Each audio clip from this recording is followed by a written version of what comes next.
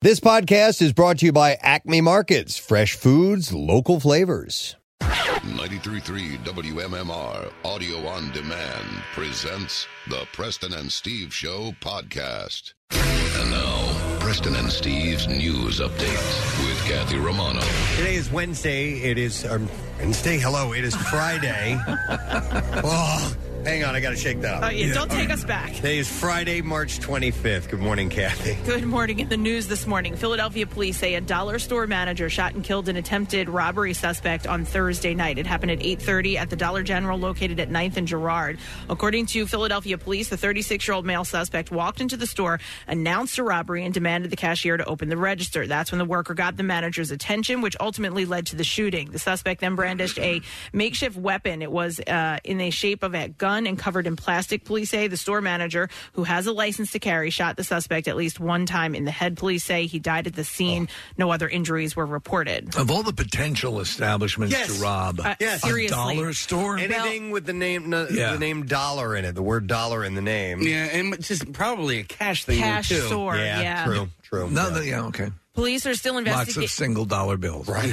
Police are still investigating how many people were inside the store at the time of the shooting. The store manager is not expected to be charged. A similar incident happened earlier this week when a suspect tried to rob a man inside of a smoke shop. Police said the male suspect approached a 45-year-old man who was standing by an ATM inside the store. Within seconds, the customer was able to get the gun away from the suspect before shooting him several times. The suspect died in the altercation. The victim was not injured. I think of that scene. I'm sorry, Case, to interrupt. I know you wanted to say something, but there's a scene in the movie Antoine Fisher, if you've ever seen that, where his friend goes in. Great movie. He doesn't know he's going to rob the guy. Right. Store owner wasn't having it, man. Yeah. You know? Have you guys seen this footage on, it showed up on my Twitter feed a bunch of times, this woman in a... Sexual predator? Yeah, sexual predator gets out. I mean, he pulls his car over, he gets out of the car, he goes and attacks her, and dude, she essentially had a gun on a holster. And dude... At point blank range, got him. Listen... Criminals, anybody, just watch out, man. People are carrying and... Well, they're making the point, because it's weird that there was a story, and I forget where I saw it, but you know that 7-Eleven that's used to be right across from City Hall? Yeah. Uh-huh. It's not there anymore? No, it's closing down. It's constantly getting robbed. Wow. Okay. Across from City Hall. Yeah. Wow. A Camden County man is facing charges after prosecutors said his nephew suffered lethal exposure to fentanyl that caused the child to have a medical emergency aboard a school bus and die days later. According to prosecutors, 36-year-old Troy Noakes manufactured fentanyl at a home in Blackwood where he lived with his 12-year-old nephew. An investigation found that Noakes made the deadly drug the weekend before the child was found unresponsive and ordered him to clean paraphernalia that contained fentanyl. Authorities responded to Gloucester Township Elementary School on January 24th for reports of an unresponsive 12-year-old on the school bus, police said. The school nurse performed life-saving measures until emergency responders arrived and took the child to Jefferson Hospital in Washington Township. The child later was brought to CHOP, where he died on March 1st. An autopsy done by the Philadelphia Medical Examiner's Office concluded that the fifth-grade victim died of drug intoxication, specifically fentanyl. About 2 months after the deadly incident, members of the United States Marshal Service Regional Fugitive Task Force arrested Noakes and Joanna Johnson. Prosecutors announced Thursday Noakes is facing several charges, including first-degree counts of aggravated manslaughter, 6 counts of third-degree endangering the welfare of a child, 6 counts of witness tampering. He also faces a host of drug-related offenses. And then Johnson, described by the Camden County Prosecutor's Office as a co-defendant, is charged with evidence tampering and hindering apprehension. A skunk aimlessly roaming around the front yard of a Willow Grove, Montgomery County, caught neighbors by surprise as it was stuck with a jar on its head. I know, the poor thing. A resident said that the skunk was just in her backyard. Then minutes later, she noticed that it was doing donuts in her neighbor's yard and then down the driveway and then back onto her property. She watched the skunk try to free itself from the peanut butter jar. That's what I get to do. Poor thing. She documented the encounter on camera as Upper Moreland police showed up to help the animal. Minutes later, the skunk was free. They said the skunk was fine and ran off after he was freed from the peanut butter jar. Okay, now, did those guys get sprayed by this skunk? That's what I'm curious about. The police officers, right? Yeah. I don't know. Because, I mean, that's their defense mechanism, and skunks can be rabid and stuff like that. You have to be careful, but I would be like... Yeah, what do you do? It'd be like you draw the short straw if you're the one to go in and do that. Who's going to get sprayed, man? It's like, who's going to get that thing off the cobra's head? guy. Yes. You're looking at the video. They are so cute. Yeah, they are. I agree. Yeah, but you sent in the rookie cop for this. Yeah, right? Yeah, okay. Yeah. All right, so we're looking at video. They threw a blanket on top of them, and they were able to use a device to reach down and grab it. Okay. It's like, they use like one of those grabber things. one of those senior citizen grabber things. And they got the lid off. That's cute. Well done. Oh man, nice. By the way, I have one of those to get all of the socks that fall behind the washer and dryer. Yeah. So smart. Right? That's a good idea. Yep. Yeah. Jace had one as a kid, and it broke, and I was like, you know what? I'm going to order another one because there's socks down there I need to get. So the skunk. They said the skunk ran off and was fine after the whole thing. Good. All right. In sports this morning.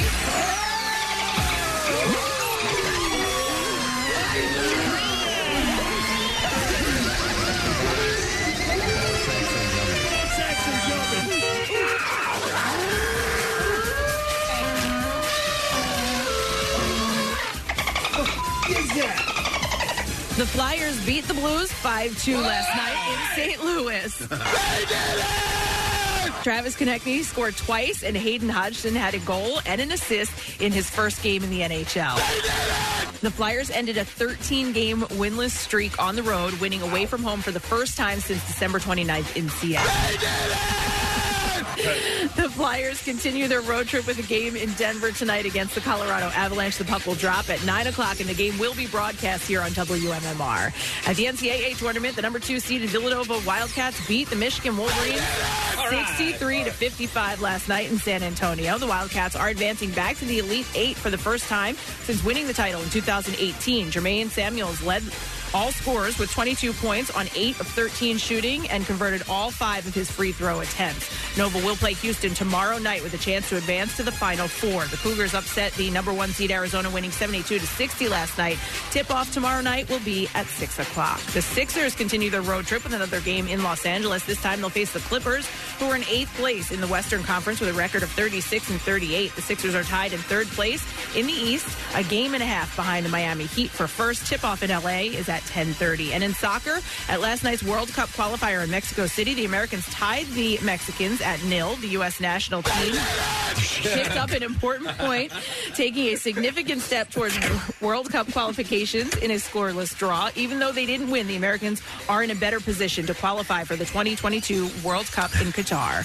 And that's what I have for you this morning. All right, thank you very much, Kathy. In other matchups, I don't know if you guys caught it or not, but our dark horse Fleetwood Mac beat the Grateful Dead yesterday in MM March Madness. I can't believe it. I have not spoken to Pierre Robert yet, but I heard that he used a colorful metaphor when he spoke to Sarah and Jackson, and they let him know that his precious Grateful Dead were beaten by Fleetwood Mac, which was a bizarre choice by Stephen. I was a random choice. Sure, yeah. And I got a good feeling about this band in MM March Madness, believe it or not. I love Fleetwood Mac. It's a perfect choice. I do too. Oh, when I saw it pop up in the text chain, I'm like, you got to be kidding.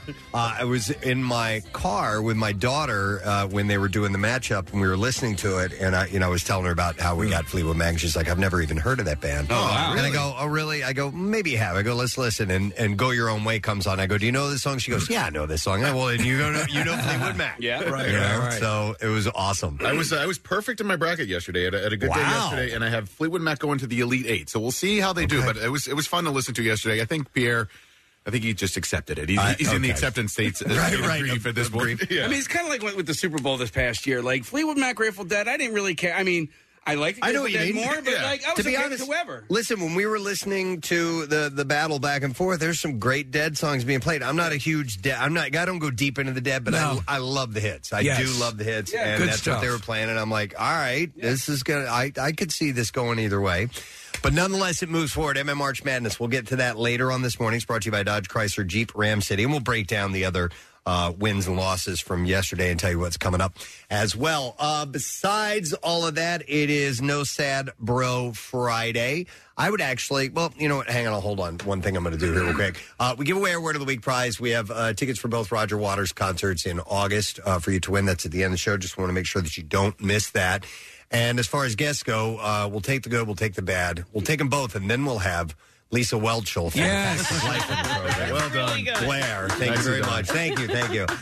She's got the series Collector's Call, so we'll talk to her. It's quite possible I'm literally the only one watching the show, but I love this show. It's been on for a little while. Last time we had her on, we talked about it. So they had it, and then obviously they adapted to everything. She was doing the show remotely during the height of everything. But it's great if you're a person who loves to see other people's collections of things. Yeah, I am. Yeah. It's a great show. All right, so we'll talk to her, and I would like to. I'm hoping that we get a chance to get to the connoisseur because yesterday someone sent me a list. It's from Mashed, and it is the 22 greatest desserts in America, and one of them you can get here. I want you to think about that for a little bit. All right. And it's actually the first one on their list, which is ranked. I don't know if they ranked it, but it's labeled number one. So you don't end up there by accident. Quite curious. So we may get to that hopefully today. But in the meantime, speaking of food, let's add some drink to that. I have a case of Troganator Double Bach to give away. It's called number 15 at... It's kind of a reach. At 215-263-WMMR. The Troganator Double Bach is a beer for people who love beer, layered with notes of smooth caramel, stone fruit, fresh toasted grains. It's Troganator Double Bach. You can enjoy the Troganator at Choice Deli, located at 1642 South Street in Philly. And once again, it's Troganator Double Bach. All right, so with that, we'll take a break. We'll come back in a second. The entertainment report and the stupid question await you. We'll be right back.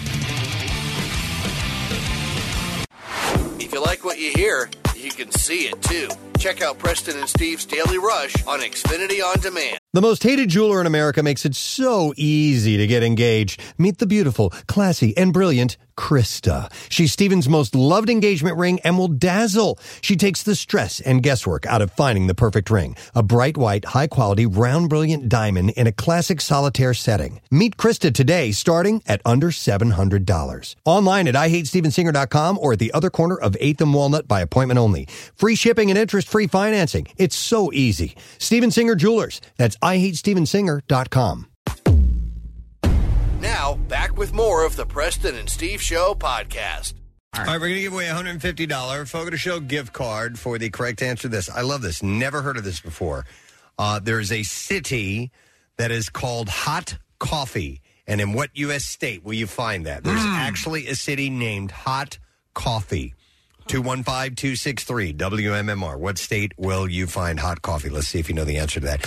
Today is Friday, March 25th, and we'll start with a big birthday to get through some time while we wait for your answer. It is Elton John's 75th birthday today. Big 7-5 for Elton. 75 years old. Yep. That must be why they were showing Rocket Man. Yeah, all over the place. You're probably right about that. This song is so good. I think, and I've said this before, I think this is my all-time favorite song. It's so unique. There's so much Elton John that I adore, but it has such a unique, and not only that, it conjures up loads of wonderful memories. Me too. Yeah. Steve, I think of back when I was a little kid and hearing this on the radio. It's something about that crowd noise in the background and the slapback effect that they use on it. It's just something about it is really, really special to me. And I put this as one of my absolute all-time favorite songs of any music at all. But his catalog is just gigantic. And I was a major Elton prophet. Like I deep dives and, one of the greatest concerts I've ever seen in my life. Him with just a percussionist. I've mentioned this many times before in Manhattan at a venue. About 4-hour show. It was amazing. And I got to see a special performance too. This was in a hotel. And it was Elton, and there was only about maybe 80 of us there. And amazing. It was for A&M Records, and I was a music director at the time, and I was invited to it. It was him. He had a piano and an electric piano, and that's it. And Rosie O'Donnell was sitting like 2 seats down, 1 row in front of us, and it was amazing. One of my all-time favorite shows was Elton John and Billy Joel. It was it was a great show. Yep, I got to meet him at a tennis tournament a few years ago when I was working for Pierre, and I got a photo with him that Pierre took with his camera, and never got that photo from Pierre. Yeah, Pierre took it. It was on his camera. It's on a train somewhere. It's buried somewhere in that house. I got to meet him as well, and I got a picture with him. But I do have that. That's picture. good. That's good. He was wearing a red leather outfit, or it might have been even vinyl. It was like shiny. And I asked him, I go, where does one get an outfit like that? He goes, oh, you can get it at any, kitchen store. Something like he was making a joke. He was just a pleasant man. It was great. So it was happy 75th to the great Elton John today. It's also the great Paul Michael Glazer's. Oh, my God. From Starsky and Hutch. Detective Dave Starsky. And he's directed a lot of stuff. A ton of stuff. He directed a number of the, I think the first season of Miami Vice. He directed a lot of those episodes. And has done a ton of stuff. He's also done a lot of stuff for addiction issues and things of that nature. Okay. He's done a lot of charity work. 79 years old today. It is also Sarah Jessica Parker's birthday. I knew it. The horse face is on the track. And just like that is very successful because they've signed it on for a second season. We kid, but there are times when she can look quite beautiful. Wonderful. Yeah, very much so. Yeah, she's 57 today. And they acknowledged that whole thing in the Ed Wood movie. Yeah, where one of the critics. This review says I have a face like a horse. Yeah, and I guess she gets it. That's funny. She must get it. Gloria Steinem, the feminist activist, founder of Ms. Magazine, is 88 today. Lark Voorhees, who played Lisa Turtle on Saved by the Bell. Do you know the story with her on that show? Like, the guys all wanted... They had some lovely young ladies on that show, but Lisa was the one they all wanted to... No kid. In real life? In real life. Yeah, she was hot, man. She's gonna... She's had some mental issues, right? All right, but like facially, she looks okay. She's fine. Does she look okay? She's gone through some tumult, but I think she's coming out of it. She was in this video for Boyz II Men. Boyz II Men. She celebrates her 48th birthday today. Bonnie Bedelia from the Die Hard movie. She played Holly, the wife. Yes. And then some other stuff. I would have thought she would have gotten a little bit more out of that. She was a sweetheart of the late 60s and early 70s. I had mentioned that movie. You talked about those marathon dances they used to have in the 20s. Yeah. The grueling ones. And I mentioned a movie called They Shoot Horses, Don't They? She's one of the stars of that movie. Oh, okay. She turns 74 years old today. She's in Presumed Innocent, which I think is an underrated movie with Harrison Ford, and she's his wife in that movie. My wife. You're my wife. I love her. She is. She's your type. That's my type of MILF right there, man. Yeah. All right, Gene Shalit. That's my type. That mustache. I want to mess that mustache up so bad. Free mustache rides. He is 96 years old today. He was, he was a big animal advocate, too. Yeah. That's his doorbell. Richard O'Brien, actor and writer. He wrote Rocky Horror Picture Show and starred in Rocky Horror Picture Show as Riff Raff. A lot of people don't know he's the guy who created it. That is correct. Yeah, he wrote and played that part. He is 80 years old today. Marcia Cross, who remember from Desperate Housewives. And Melrose Place. That is correct. Right. We talk about it every year because it's one of the great moments in pop culture history. Sure Kathy in the bathroom. She takes her wig off. Takes the wig off. And she's got this massive scar from this thing that she's had happen. And it was like, oh, my God! Right. So she is 60 years old today. James McDaniel, NYPD Blues Lieutenant Fancy.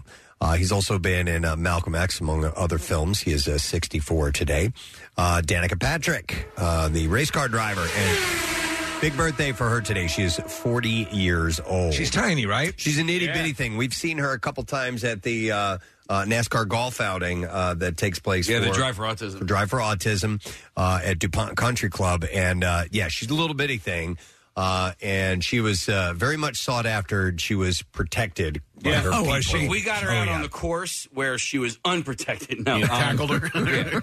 No, but she was cool to. She took a picture with our foursome, which was nice. There you go. I didn't play that time. No, I saw her go by, and she kind of had her handlers with her, and they were rushing her along. So she doesn't race anymore, right? No, she doesn't. But Artie Kempner, who he's the one who heads that whole thing, and, and he knows everybody in the sports world because he's just an amazing producer for Fox Sports. He will because he knows, what a huge name these people are, and he will drive them around on golf carts from time to time. I think you kind of have to at that level, right? Yeah, and he'll take them like certain foursomes and stuff like that, because he did that with like Jeff Gordon. Jeff Gordon came over and talked to us for a while. Jeff Gordon had a couple of cocktails by the time he came over to talk to us. He was a really nice Flash Gordon. He was a really nice guy. Hey, was she any good? Yeah. Oh, as a driver? Yeah. Yeah, absolutely. Oh, you know what? Yeah. So she was Indy first, and then she made the switch from Indy to NASCAR. So happy 40th to Danica Patrick. Lee Pace, who has solidified his place in the MCU. He played Ronan in Guardians of the Galaxy. Really good. Yeah, so he was the main nemesis in that. And then he pops up in... Where did we see him again? Just recently. Marvel? No. In Captain Marvel. Captain Marvel, Yeah, he was in that as well. But he's been in a bunch of other things like the Hobbit films and Lincoln. He's a great actor. He's 43 today. And the last birthday I have on my list is the very lovely Jenny Slate. Who is, she's done some stuff with SNL, Bored to Death. Long time Chris Evans squeeze. Yes. In fact, they were in a movie together called Gifted, very which nice, I saw not that long ago. It's a great movie. And the girl in Gifted, is that the same girl who plays young Carol Danvers? Or Who's Carol Danvers? Carol Devers? What's that? Captain Marvel? Captain Marvel. Yeah. Oh, might be, Case. I think she might be. She's been in a few other things. She was in Designated Survivor. She was in A Handmaid's Tale. You're thinking of Michael Madsen. No, I am not. No. So when McKenna Carol Devers or whatever, when she's driving the go-karts. The go-karts, that's her. You're right. Okay. So happy birthday to all. Let's see if we can get an answer to the stupid question. The city known as Hot Coffee is located, not Hot Carl. I know. Hot Coffee is located What in happens here? U.S. State 215-263 WMMR. Let's go to Aaron. Good morning, Aaron. Hi, happy Friday. Happy Friday. No sad, bro. Aaron, where will you find Hot Coffee? Mississippi. You got it. Mississippi. Hang on, Aaron. We are going to give you a $150 Fogo Show gift card, and you can try the new favorites like Fire Roasted Picana or richly marbled ribeye as part of the full Churrasco experience, and you can pair them with Fogo's extensive collection of South American wines. Make a reservation for Center City or King of Prussia at Fogo today. All right, I got a lot of stuff to get to and not a whole lot of time. We're going to start with this. Dave Coulier revealed on Instagram yesterday that he is now 2 years sober, and apparently he was a full-blown alcoholic. I was looking at pictures of him all beat up and cut up. Oh, wow. Yeah, so he shared a photo of himself with a bloody face and wrote, "When I drank, I was the life of the party. I could make people laugh until they fell down, and in this picture, I was the one who fell down." He said, "Not because I was playing hockey or doing the things I love, like chopping wood or doing construction, golfing, fishing, or flying airplanes. I was hammered and fell going up some stairs made of stone." Yeah. And so you can see he's got marks all over his forehead and nose and cheek, so he bit it pretty big time. The 62-year-old comedian says that although he loved alcohol, he said it didn't love me back, and he hasn't drank since January 1st, 2020. So I love that date, January 1st. He's like, new year, new me, I'm doing it, and he's held on, and he's 2 years in, but he was having a never problem. It's kind of the last guy you think would be that, because he was always perpetually upbeat and positive. But you never know. You never know, yeah.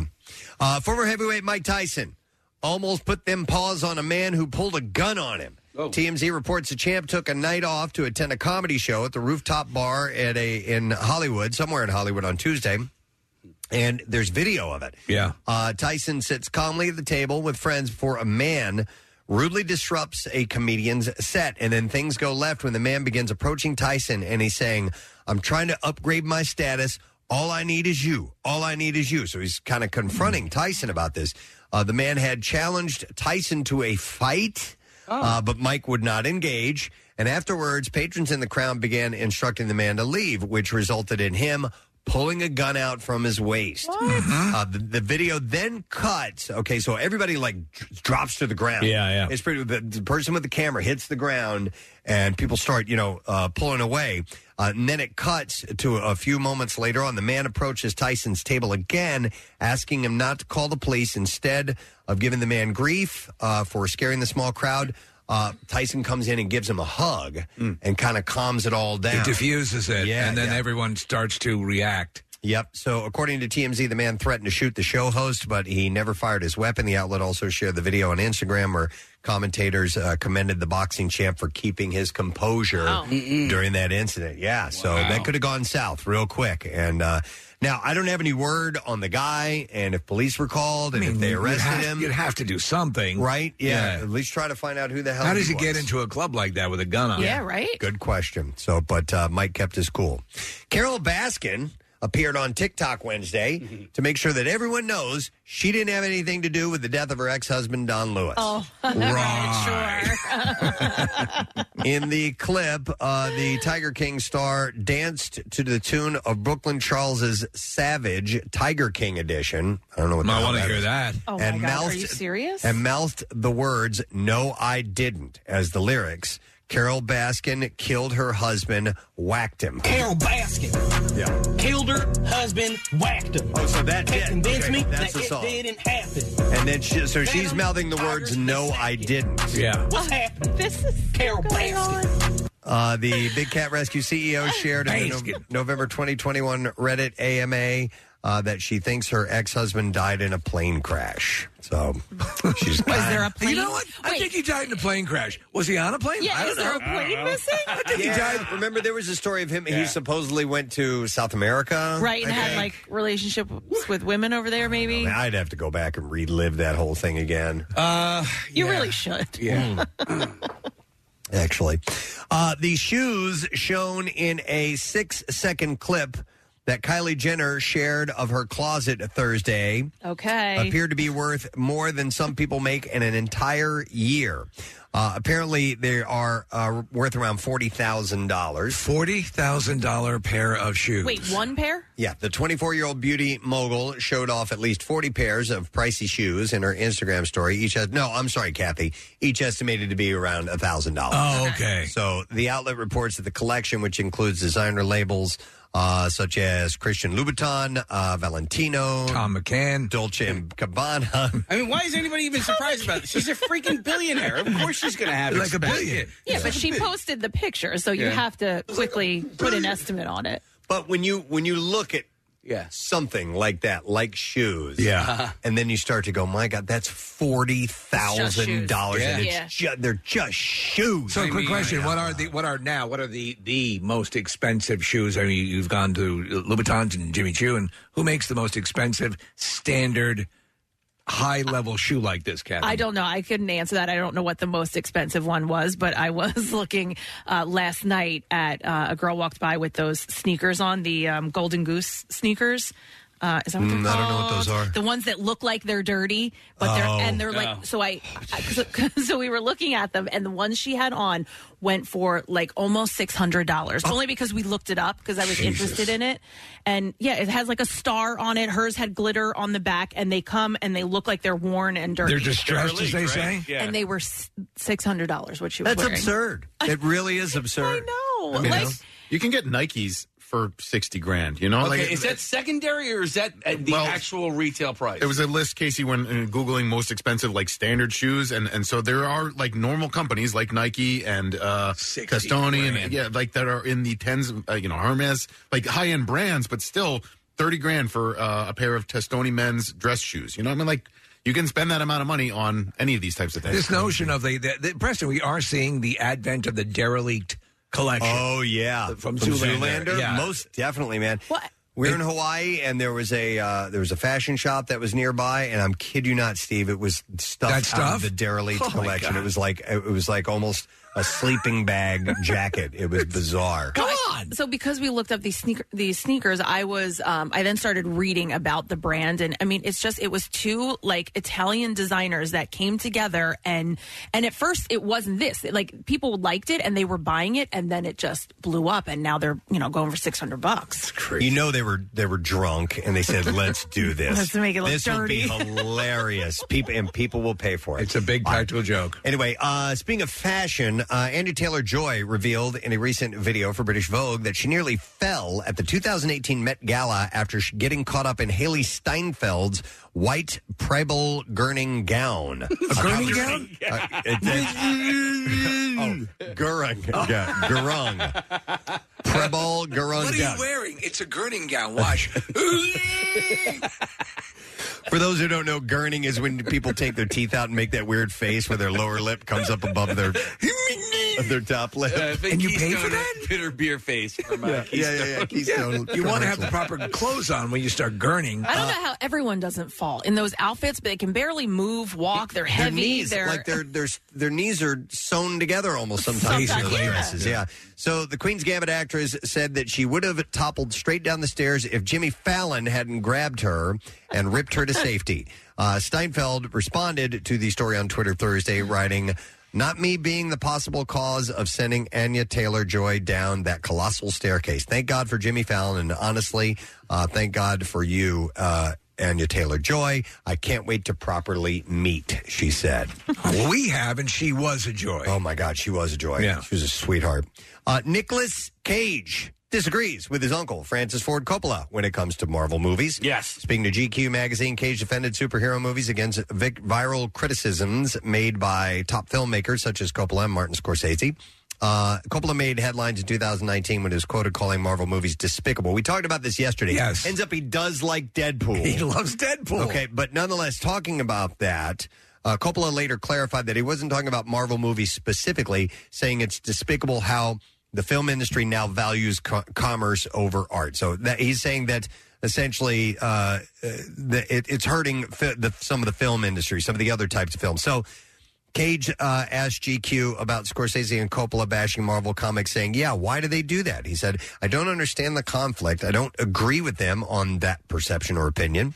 At the crux of Scorsese and Coppola's criticism is that Marvel movies and comic book films have reshaped exhibition so that only one type of movie now gets produced and distributed at a theatrical level. Yeah. As Coppola himself explained in an interview earlier this year, there used to be studio films. Now there are Marvel pictures. And what is a Marvel picture? A Marvel picture is one prototype movie that is made over and over and over and over and over again to look different. He said, I think that the movies... Coppola said, I'm sorry, I'm getting all these names mixed up. Nicolas Cage said, I think that the movies that I make, like Pig or Joe, are not in any kind of conflict with Marvel movies. No. He said, I mean, I don't think the Marvel movie had anything to do with the end of the tweener. And by tweener, I mean the 30 to 50 million budget movie. I think movies are in good shape. If you look at Power of the Dog, or if you look at Spencer or any of Megan Ellison's movies, I think that there's still Paul Thomas Anderson. And Cage added, Marvel has done a really excellent job of entertaining the whole family. They put a lot of thought into it. I mean, it's definitely had a big progression from when I was doing the first two Ghost Rider movies. Kevin Feige or whoever is behind the machine has found a masterful way of weaving the stories together and interconnecting all the characters. He's a big superhero fan himself. Yeah. He was about to or was on track to play Superman in a movie. Well, he named his son Kal-El. Yeah, and Kevin Smith was, attached to that at some point. Yes, and I like the Ghost Rider movies he did. They were fun. They're junk food movies. But, yeah, that's, you're right. He is all in on that. He said, what could be wrong with wholesome entertainment that is appealing to the parents and children and gives people something to look forward to? I just don't see what the issue is. If you want to see a good movie, a quirky movie, that movie Pig is really good. Is it really good? Yeah. Okay. It's him and his relationship with a truffle pig.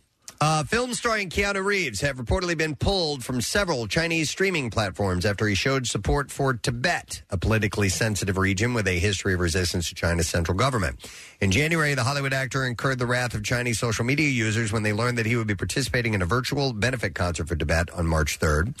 And on March 14th, the actor's films were removed from major platforms. However, it remains unclear if this was due to a state-issued censorship directive or if the platforms took action independently. Among the films affected were some of his biggest hits like Speed, The Matrix Trilogy, Bill and Ted's Excellent Adventure, and so on. When insiders searched the actor's name in Chinese, no results were returned. God. How chilling is that? I mean, he's the latest foreign celebrity to tread on China's toes for showing support for Tibet. Lady Gaga has been banned from performing in the country since 2016 after she held a 19-minute meeting with the Dalai Lama.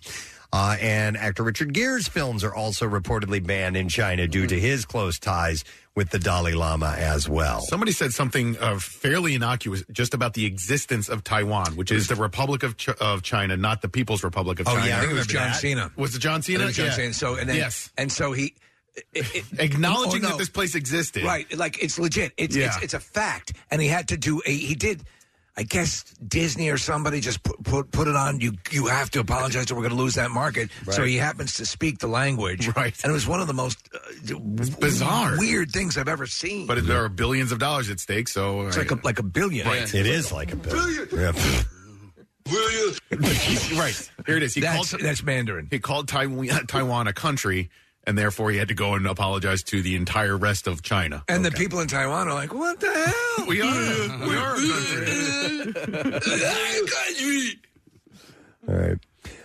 Let's see. What else I have here for you? Producers announced Thursday that Encanto cast members Adasa, Stephanie Beatriz, Marto Castillo, Carolina Gaetan, and Diane Guerrero, along with Becky G and Luis Fonsi, will perform We Don't Talk About Bruno on the Oscars. And that was the big hit for the movie, right? It became I think it was a number one hit song in the country. So, yeah.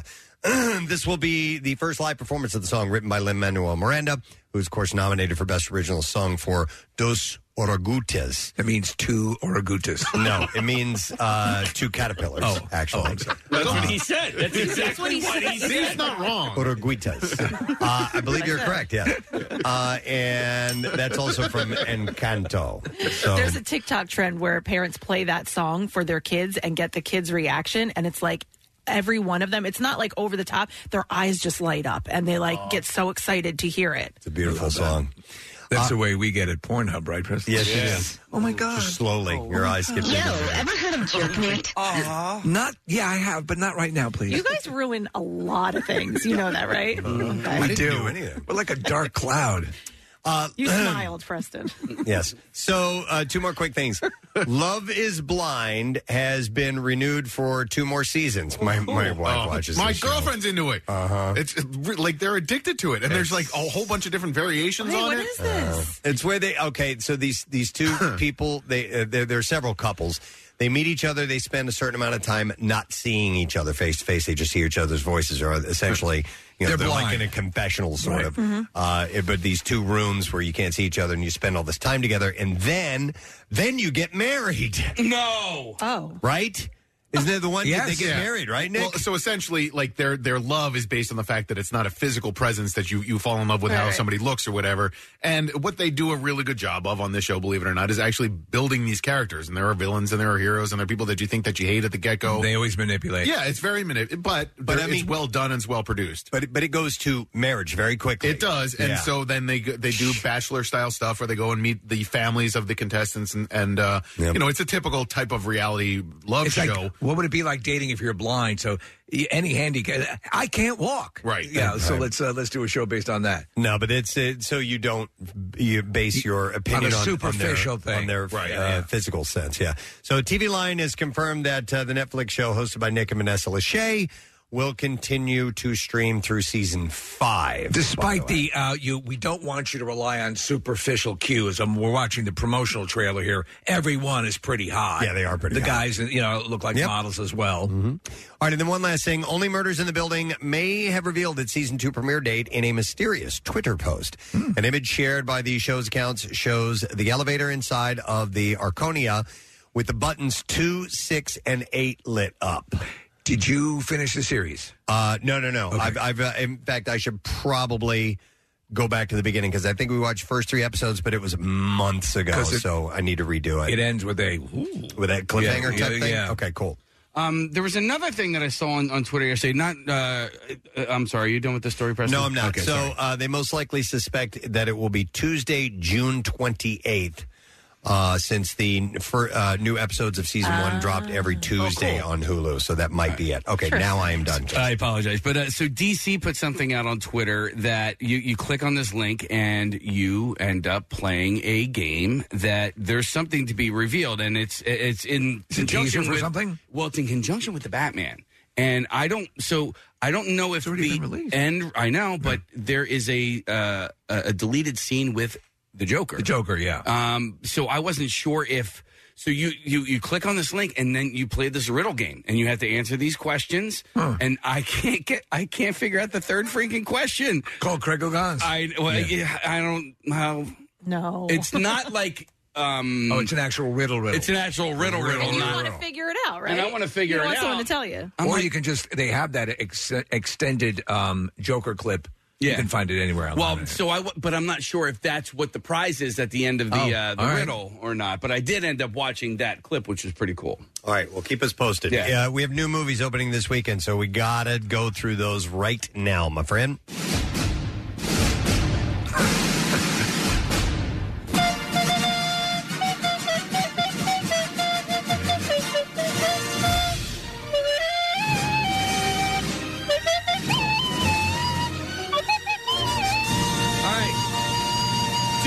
To mention, The Lost City is one. It's a comedy adventure. It stars Sandra Bullock, Channing Tatum, and Daniel Radcliffe.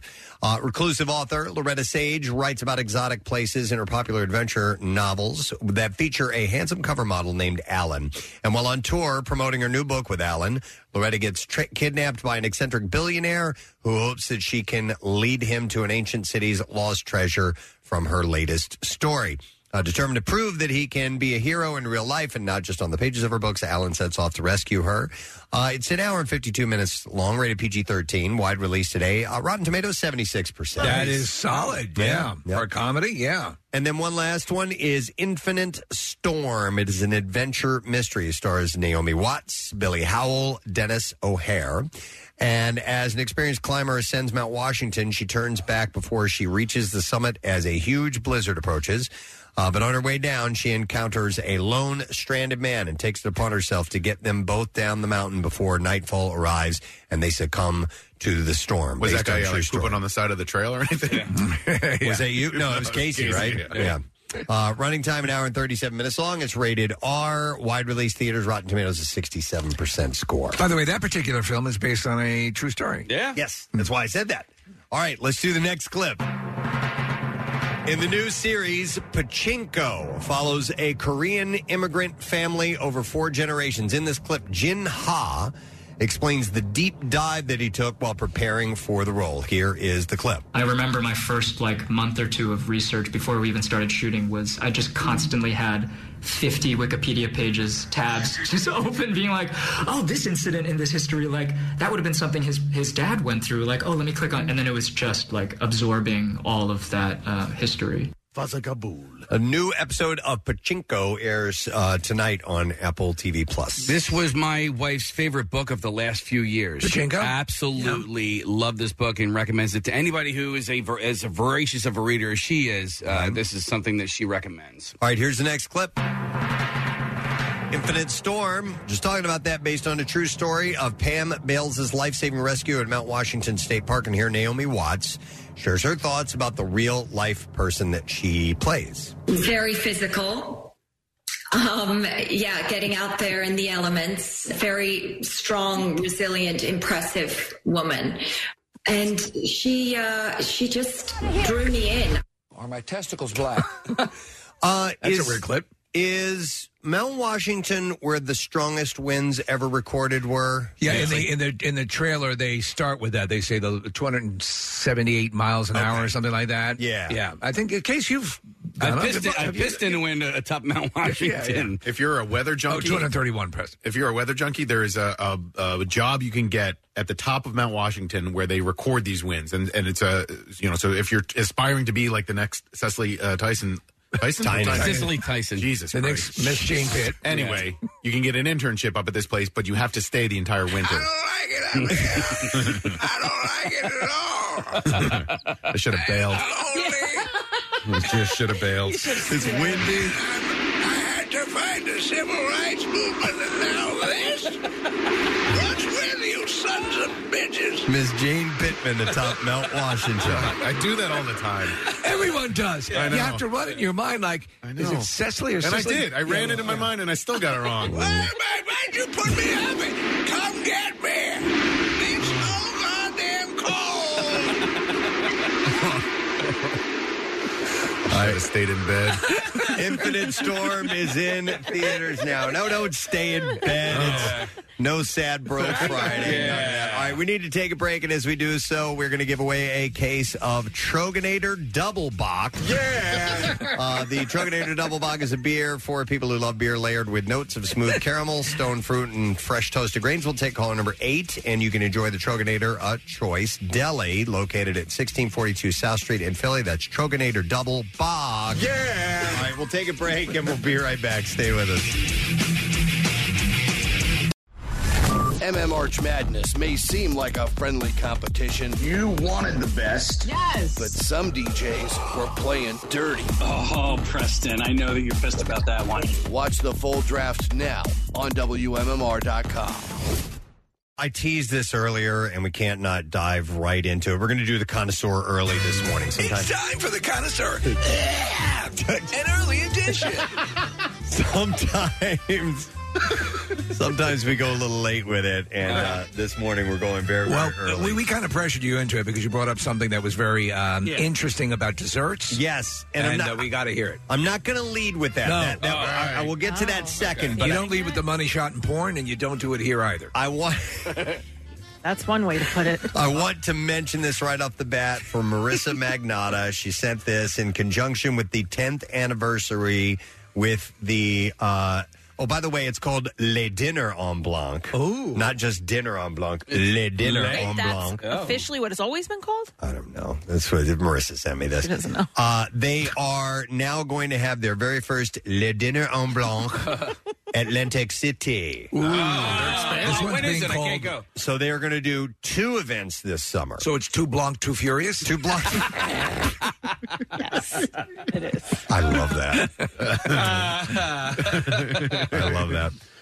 So you can you can follow Dinner en Blanc Atlantic City at Dinner en Blanc Atlantic City. I believe it's on Instagram, maybe, Marissa. Yeah. For updates on the opening of the wait list, opportunities to volunteer, registration phases, and the date announcement. So this will be the first time they do that in that area. So they're going to have the Philly one, and they're going to have the Atlantic City one. So it's coming up. Just heads up on that. Okay, so I wanted to get that out of the way for Marissa. Now, someone sent me, and let me give credit where credit is due. I got to pull up this email real quick, so bear with me for just a second.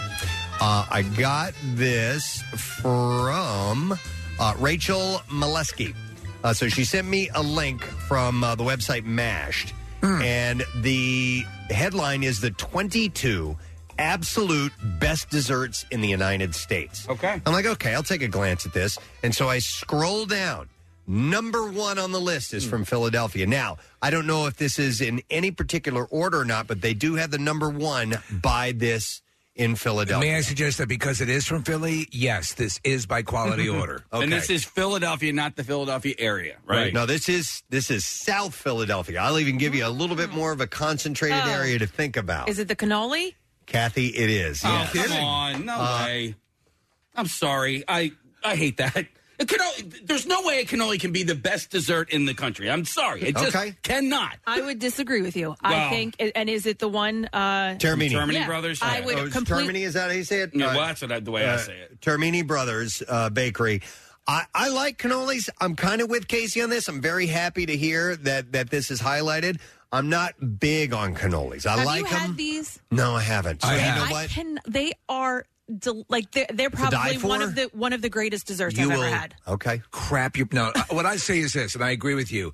In fact, my wife came back from a place that is known for their cannolis and tasted a little bit of the cannoli. And like these guys, Termini, it's sweet without being overly sweet, which is the key to, I think, a cannoli. But I agree with you. I would not, going out for cannolis. If they're there, I'll certainly have them and enjoy them, but it's not my, I'm in the mood for a dessert, let me go to the cannoli place. I think it goes way back for me because when I was a kid one time, I saw a cannoli. I'd never had one before, and I'm like, that looks fantastic. Oh, my God. Yeah. I took a bite of it. I'm like, it doesn't taste like I thought it was going to taste like. Exactly. It has a different flavor to it as opposed to your standard sweets like cake and pie and things like that. I would drive out of my way for this. Okay. Well, listen, I'm game. I want to give it a shot. I want to be converted. I want to be. They're tremendous. But, you framed it, I think, very well in saying, is it, or Casey, you said, it's not the kind of thing I'm going to put, immediately that's going to drive me to go to this place.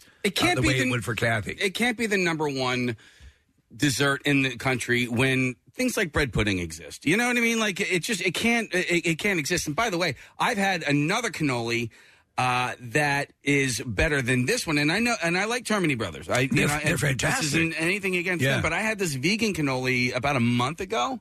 I was like, okay, let me give this a try. All right. It was the best cannoli I've ever had in my entire life. All right. Well, let me read you the description. Yeah, you radical. Mashed on this. Okay. It says, biting into cannoli is a transformational eating experience. And Termini Brothers Bakery in South Philadelphia nurtures a deep-rooted local Italian tradition with true cannoli perfection. Traditional Sicilian cannoli features fresh sheep's milk ricotta and a delicate fried pipe-shaped shell that houses a creamy, rich, and sweet cheese filling. A multitude of textures set the cannoli apart from other desserts. I will say that, and I agree with you, Katie, that's the best cannoli I've ever had from Termini. Termini Brothers captures the true magic of the cannoli, a crisp and delicate pastry shell, subtly sweet, ricotta filling, and international timing. Every Termini Brothers cannoli is filled on spot to prevent soggy shells and promote that quintessential crunch before sinking into a creamy texture explosion. Guaranteed to make you shoot. James Beard Foundation, Rising Star Chef of the Year award, and Philadelphia pastry chef Camille Cogswell has nothing but praise for the South Philly cannoli, revealing these are the cannoli that made me like cannoli. Out-of-state cannoli lovers can still enjoy the best desserts in the U.S. by ordering online. A small package includes 6 cannoli shells and 2 pastry bags with cannoli filling. Have you ever had the mocha cannoli? No, I had a pistachio cannoli, which was a fantastic. If it's a flavor you Got that in like, Boston. and they can cannolitize it properly, they're wonderful. Have you ever had a mocha cannoli? You know what? I stick to the original. All right. That's if I'm gonna put those calories in my body, I'm gonna stick with the original just because I know that I like it. There are a lot of calories. I'm going to bring up another one that we have a connection with here. It's number 14 on the list, and it's not the exact same thing that we had, but it's called The Meaning of Life. And it's at Gibson's Bar and Steakhouse in Chicago. Oh, no kidding. So it's a cake. It's not the carrot cake, is it? It's not the carrot cake that we had, but it's like that. Okay. Okay, so everybody, Steve, you weren't there. No. It was my wife's birthday, and they brought, wasn't it Rochelle? No, it wasn't. It was Rochelle's birthday. Yeah, it was Rochelle's birthday. No, we got a birthday. Yeah, I know. So anyway, it was her birthday. They brought out, it was carrot cake that they brought out. Oh, man. And Steve, it was, we were all, it was pretty unbelievable. I love wasn't it? carrot cake. Steve, it was massive. It was huge. It had How tall? It had an ice cream dome that came with it too. I have a video of it when they brought it out. Yeah. You got to see it. It looked like a joke. Like they're like this is here's a fake cake. It's incredible. So let me read the description of this. A classic American steakhouse, Gibson's has been drawing crowds in Chicago since their doors opened in 1989, and blah, blah, blah. So theoretically named The Meaning of Life, Gibson's towering behemoth of a cake weighs a whopping 6 pounds per slice. 6 pounds per slice? Intimidating in its grandiose serving size, The Meaning of Life features 5 layers of decadence stacked with chocolate mousse, banana, raspberry, and whipped cream. Is the expectation that an individual puts away a 6-pound slice of cake? No. So this enormous dessert arrives at the table with a sturdy steak knife plunged into the top. Like Excalibur. Our cake had a steak knife That was a piece, jammed into Steve. it as Oh, well. my. There's no. So you get a piece for like how many people? No, they brought out like a whole cake, didn't they? It was like half a cake, Half a I cake, think. okay. Yeah. Jesus Christ. Yeah, are you showing him the picture? Yeah, of I our- showed them. Yeah, It's insane. Yeah, that was a slice. that was a slice. So just the actual quality of the cake. Oh, my God. Unbelievable. Yes, and that ice cream. But whatever okay, that yeah. ice cream Oh, that was. was That's good. what I was blew thinking of. me Okay. away. It was like a dome. Yep. You remember that? Yes. Okay. And I didn't know. I'm like, how are they going to cut this thing? It's massive, but it You was don't something cut else. it. You get in it. I would go there just for that. The steak was amazing, Yeah. but I would go there for that dessert. I can't alone. believe I forgot about the dessert. I was blown away. And you Yeah, said- right? Who are you? Yeah. You said it was fat free too, right? So these are no, of course not. So these are the greatest desserts in the United States. There's some really good stuff. I'll mention a couple of other ones. because there's a load of them on here, and they're from all over the U.S. So the ultimate coconut cake at Peninsula Grill in Charleston, South Carolina. You a coconut cake guy? I am. Very much so. I love coconut cake. The sea salt chocolate chunk cookie at Avalon International Breads in Detroit. I'm Steve, listening. It's got you all over that. Look at that. The key lime pie at Bang Bang Pie and Biscuits in Chicago. So there are a few that are in Chicago.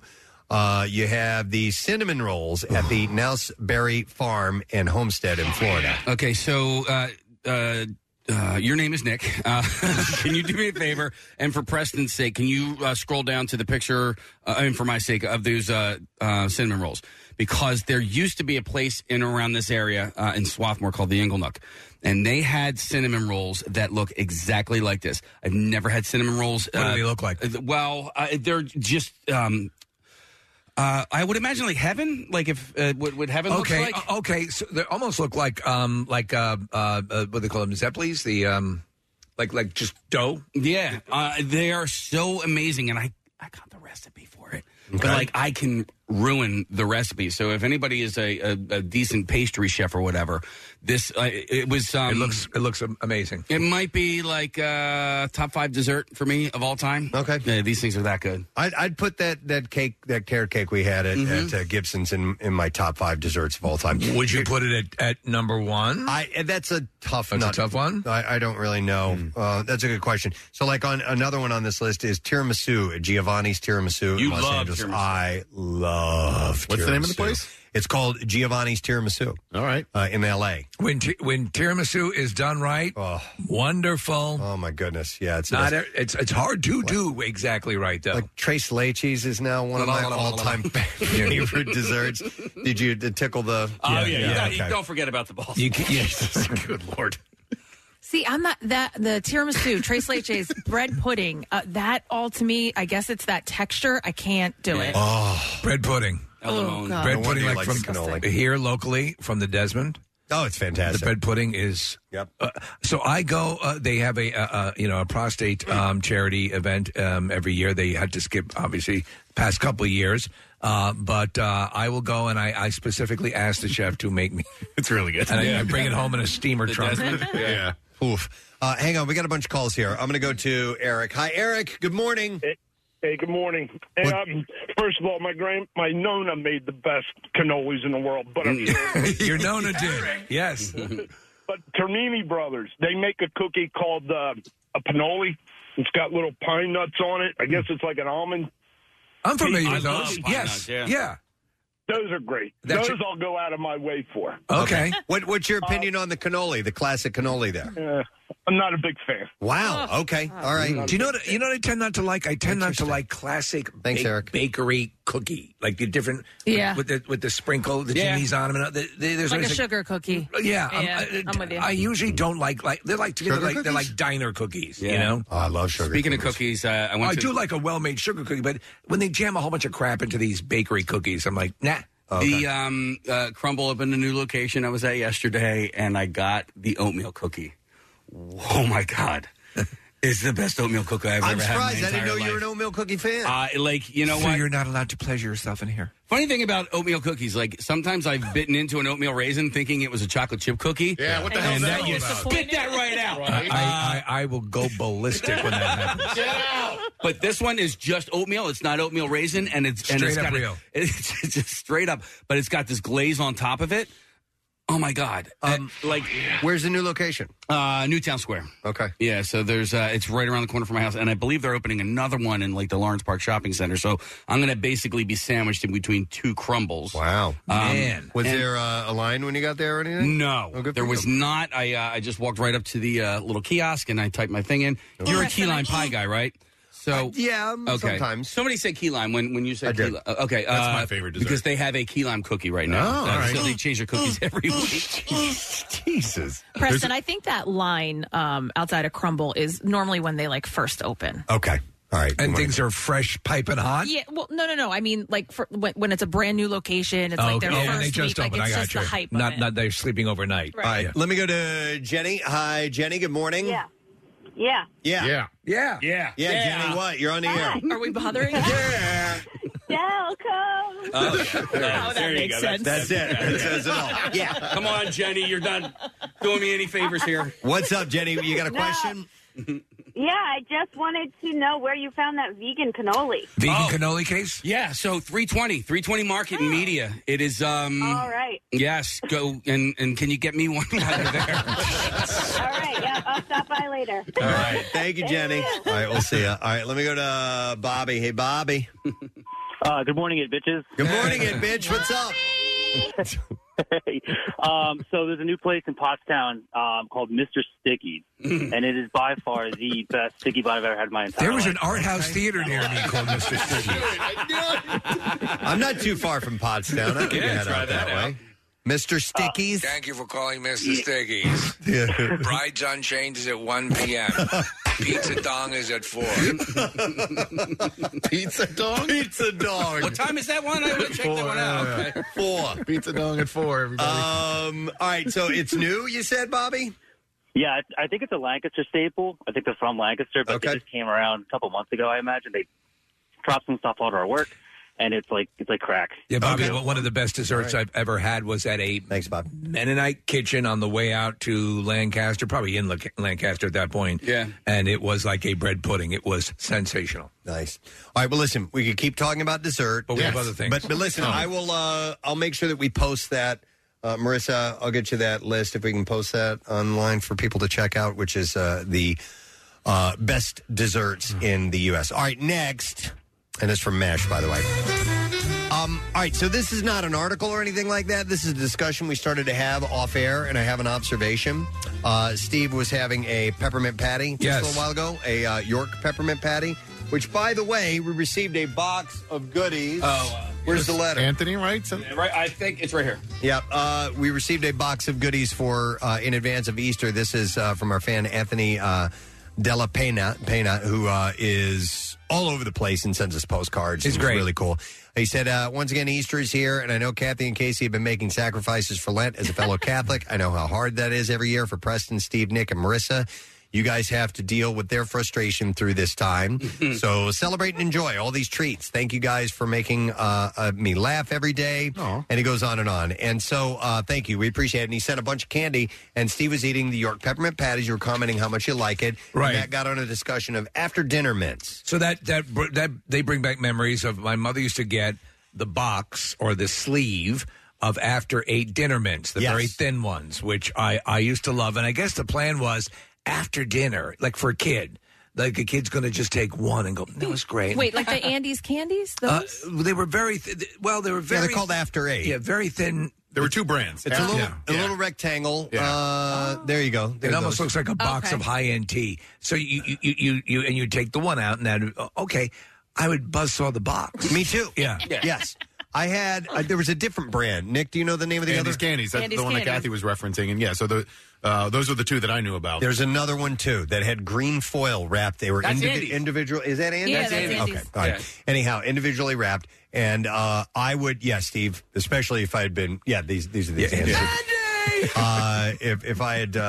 If I had smoked a little herb, I would rip through a whole box of those. They're so no good. problem. Such a good pairing. I love after dinner mints, and you have your variety. You have your chocolate covered ones, which are fantastic, and I'm talking about at a restaurant. Yes. Okay. Then you have the kind of chalky ones that have like a little gooey center, and I don't know about I guess so, and they dissolve really quickly in your mouth. Those are great. But the ones that I really love, and it's such a treat. And it's usually at a Japanese restaurant. It's a little green, round, hard candy ball. Yes, they're very good. That has like a melon flavor. There was a to Japanese steakhouse that used to have them right next to the first apartment that my wife and I had. That place had those. Very good. I do not know of what you speak here. You do not know, sir. Yeah. I will have to. I am a weary traveler looking for a place to sleep. I will have to enlighten you. Because when Rochelle and I were at a place, King Prussia, called Kabuki. It's a Bukaki. Come on now. It's a sushi restaurant. It's called Kabuki. Okay. Anyway, and when and the sushi was fantastic. And we got done, and they had that little mint. And I'm like, this is what I the waited for. icing on the cake right here. I'm sorry, sir. We are out of little mints. No! No, Yeah, I would've no, that freaked is out. to me that is a great post-meal treat. Yep. But Yep. I don't want just one. Yes, and I think that's my favorite. Is there a reason for there being an after dinner mint? I mean, does I know that? Okay, I wasn't sure if it was breath or because my mom oftentimes, if she has like an upset stomach, she will eat like a mint lifesaver, and that will settle her stomach. Yeah, not like that. It's more of like a not fart upset. That's more like it. By the way, so Connor pulled up a link here that says that it is a guava flavored candy. So instead of melon, it's got that kind of guava flavor to it. It's not in the same ballpark as an after dinner mint, but it is very good. When I worked at CVS, which was the job that I had after I worked at McDonald's, there was shipping day, right, where all the boxes would show up. And one day, the box that brought in the Andes candies broke. It fell off the truck. Nice. So we couldn't sell them. Yeah. So the entire box of Andes candies, like half of them, kind of ripped open or whatever, right? Yeah. So like they're sitting in the back room, and the manager is like, "Well, anybody can have these at any point," which was really nice. Yeah. And so anytime anybody would take a break, we could have Andes candies. Well, for about a year after that. Mysteriously, every time one of those boxes came off the truck, they also ripped open. Yeah, and so it was so weird how every time that happened, tub of Viagra broke open. All right, I do have something else to mention with the connoisseur files being open right now, and this is we're headed back to Atlantic City. I'd mentioned Dinner on Blanc is going to have an Atlantic City event. Too Blanc, too furious. Gordon Ramsay is on track to open his third business in Atlantic City this summer. He'll be debuting his Hell's Kitchen concept at the Caesars Atlantic City Casino. So it's the official Hell's Kitchen restaurant, and the outdoor entrance to this thing looks awesome. Does it look like the Hell's Kitchen set? The inside does, but you'll have to look on Nick's monitor, Steve, to see it. It's got like actual flames shooting up and everything. Yes. I don't know if that's real fire or not, but it looks pretty awesome. That is what the cool. when they do the Hell's Kitchen series, that's exactly what you see when because they have this TV studio / restaurant. And that is what is up front. So it's going to kind of look like that. So, yes, he is expanding his partnership with Caesars Entertainment in New Jersey, which already includes his Gordon Ramsay steak at Harrah's Resort. We ate there. Yes. Casey, for my son's 21st birthday. Didn't we have Gordon Ramsay on when we were broadcasting from now? Yeah. Yes. Okay. And he was great. The meal is excellent there at the steakhouse at Harrah's. Then you have Gordon Ramsay's Pub and Grill at Caesars. And Ramsay said Atlantic City and visitors throughout the tri-state have been so supportive of Gordon Ramsay Steak and Gordon Ramsay Pub and Grill. So I look forward to having them experience another one of my signature concepts. Did you guys say you ate at the Pub and Grill, or which one did you eat? No. We ate at the steakhouse. Okay, all right. That was for Parker's 21st birthday, and it was a great meal. We had this private room. It was nice. Pretty damn special.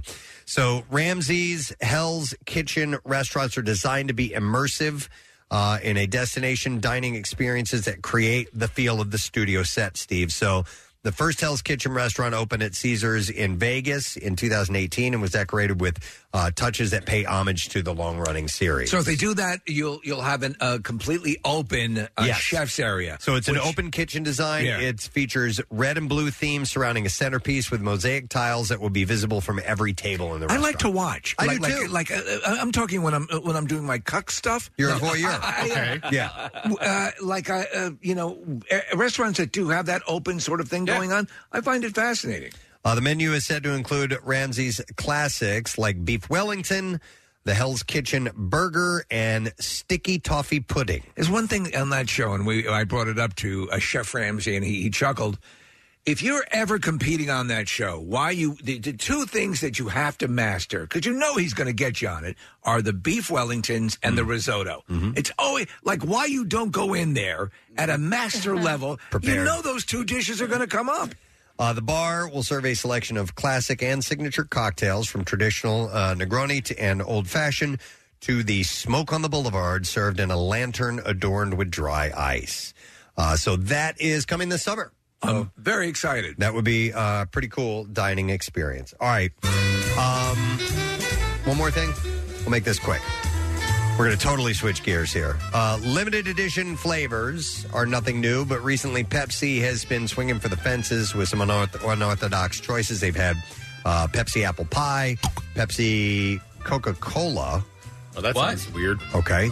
Coca-Cola. Coca-Cola. Yes. I'm like, that's, have you driven the new Toyota Nissan? Yeah. The Toyota and Nissan. Why would they not call it like a Mocha-Cola? Yeah. Pepsi Peeps and Pepsi Cracker Jack. So they're trying something new. It's Pepsi Maple Syrup Cola. It's an official collaboration with IHOP. The Whopper Big Mac. And the new soda won't be available in stores. And oddly enough, it won't even be available at IHOP either. So what has become a common promotional method, these highly limited edition sodas will only be available through a social media giveaway. There is a subculture of soda connoisseurs that collect and try, because there's a lot of exotic flavors associated with soda, like even like you're talking about the Soda Stream, Kathy. Yeah. Soda used to be more present in my life, and now, again, whenever I drink a regular soda, it's just too damn sweet. Yeah, the only regular sodas that like sugar sodas that I will drink are usually like the Hank's ones, or like Stewart's. They have that orange cream soda that's really good. I will drink a Coke alone as a dessert occasionally, like a couple times a year. And if you're talking about a soda to have with pizza, which is a common thing, Pepsi for me works better for pizza. Okay. Yeah. If I'm going to have a soda, it's usually a ginger ale. And Ginger ale's great. I do not drink soda often at all. I mean, I drink flavored carbonated water, but I don't drink. If like your you're stomach saying, is upset. the sugary sodas. Yeah, Casey, I'd go for like a black cherry Wishniak or something like that. Some sort of vanilla cream soda. If I'm going to go in, I'm going to do something fun. Marissa, you're raising your hand. Did you want to say something? Hang on. They put that in our vending machine here. Oh, what? The black cherry. Black cherry? Wishniak. Nice. That was your request, was it not? Are you kidding? I mentioned recently that I can't find it anywhere. Like Wawa and 7-Eleven stopped carrying those. Wait, we could put in requests for the vending machine? Yeah, dude, you never talk to the vendors in there? I talked to them. I didn't know we could put in requests. Put in a request. That's why there's a prostitute sitting in there right now. I want an orange soda. All right, so anyhow. Like a Sunkist? Yeah, Sunkist. What are you, 10? Yeah, huh? Like a knee high? No, I like orange sodas. Yeah, shut up. Orange Crush, Preston man. likes them. But I mean, I don't drink them all the time. But it'd be like the black cherry. It'd be like a little dessert. The one soda associated with usually with older people is cream soda. Right. Cream soda, such as like down in Boca Raton. Can I have a cream soda? Yeah. Do they still make orange Slice soda? Remember Slice? Oh, I love Slice. Slice, yes. That supposedly had real juice You know what? in it. I think Slice became Sierra Mist. By the way, Oh, wait. I'm thinking of something else. I think the company that marketed Slice changed the name. I think you're right. To Sierra Mist eventually. Yeah. Right. Nick, if you really feel like one, you could go to Chuck E. Cheese. Oh, good! Yay! I'm gonna get in the booth. I think orange soda traditionally has more caffeine than the other sodas. Really? Yeah. Okay. Yeah, Orange Crush. I love that. It's been a while since I've had it. REM A long loved time. it too. Oh, no, Orange Slice, yeah. I think that had... How about that? All right, well, anyway. If you want this IHOP soda, this maple syrup soda, you apparently have to go on Twitter to do it, and you have to put in a hashtag. I'm not going to do that. Blah, blah, blah. I'm not working for your stupid soda. Nobody got time for that. All right, and there you go. That's it. Connoisseur, we're done. We're wrapping it up. Closing up shop. Can I get my bell? We don't do that anymore. Thank you very much. Fries up. All right, we're going to take a break. We're going to come back in a moment. Casey's giving me something to give away. I'm going to give away, a 4-pack of tickets for the Tulip Festival at Dalton Farms in Swedesboro, New Jersey. And we'll take caller number 11 at 215-26... Because he's a little tulip. Thank you, Greg Tolan. Caller number 11 at 215-263-WMMR is fun for the whole family. The countless Instagrammable opportunities amid acres of springtime tulips. And you can, there's also a 6-acre lake with local food, drinks, and entertainment on the weekend. And for hours and directions and to purchase tickets online, you can visit DaltonFarmsNJ.com. So caller number 11. We're going to say, Bizarre File. On the way next. Make sure you stay with us. Like the Preston and Steve Show podcast? Well, check out MMR's other audio on demand at WMMR.com or on MMR's mobile app. Podcasts? Oh, yeah. MMR's got them. There's the Fun Size and Bizarre File editions, along with Preston and Steve full show podcasts, plus the MM Archives podcast and more. Click podcasts on WMMR.com.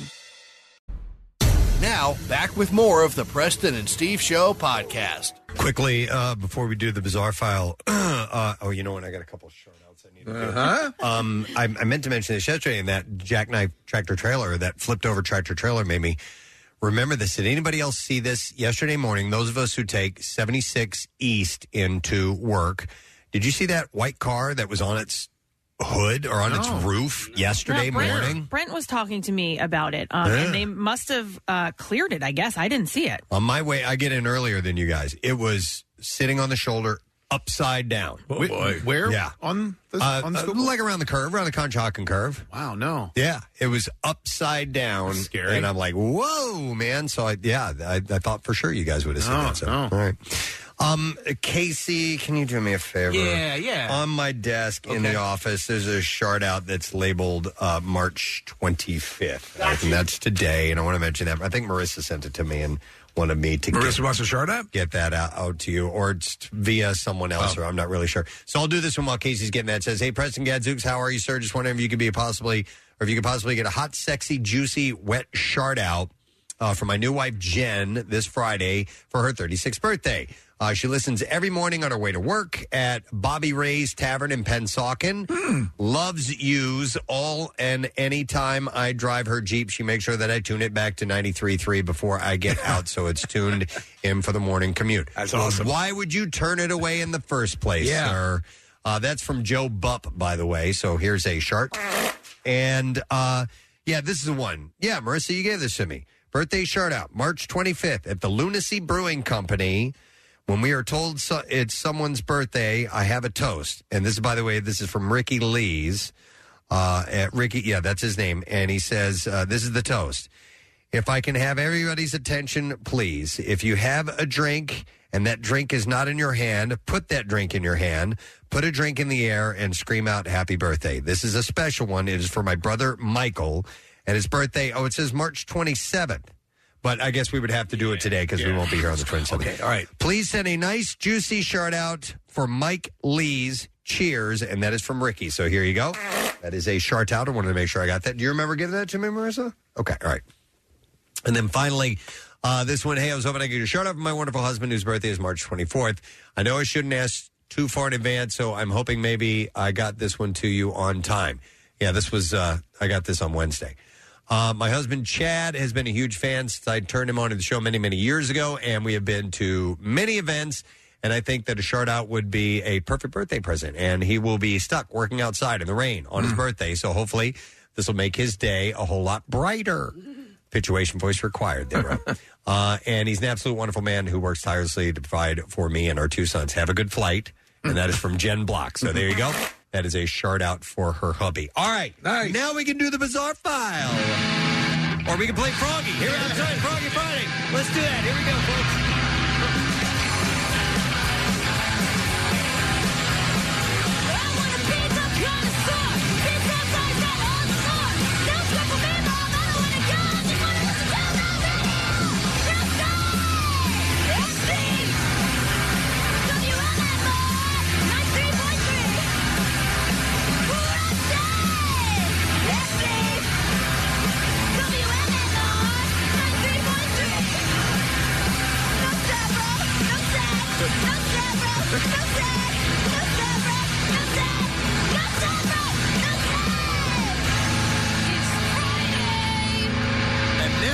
Do it.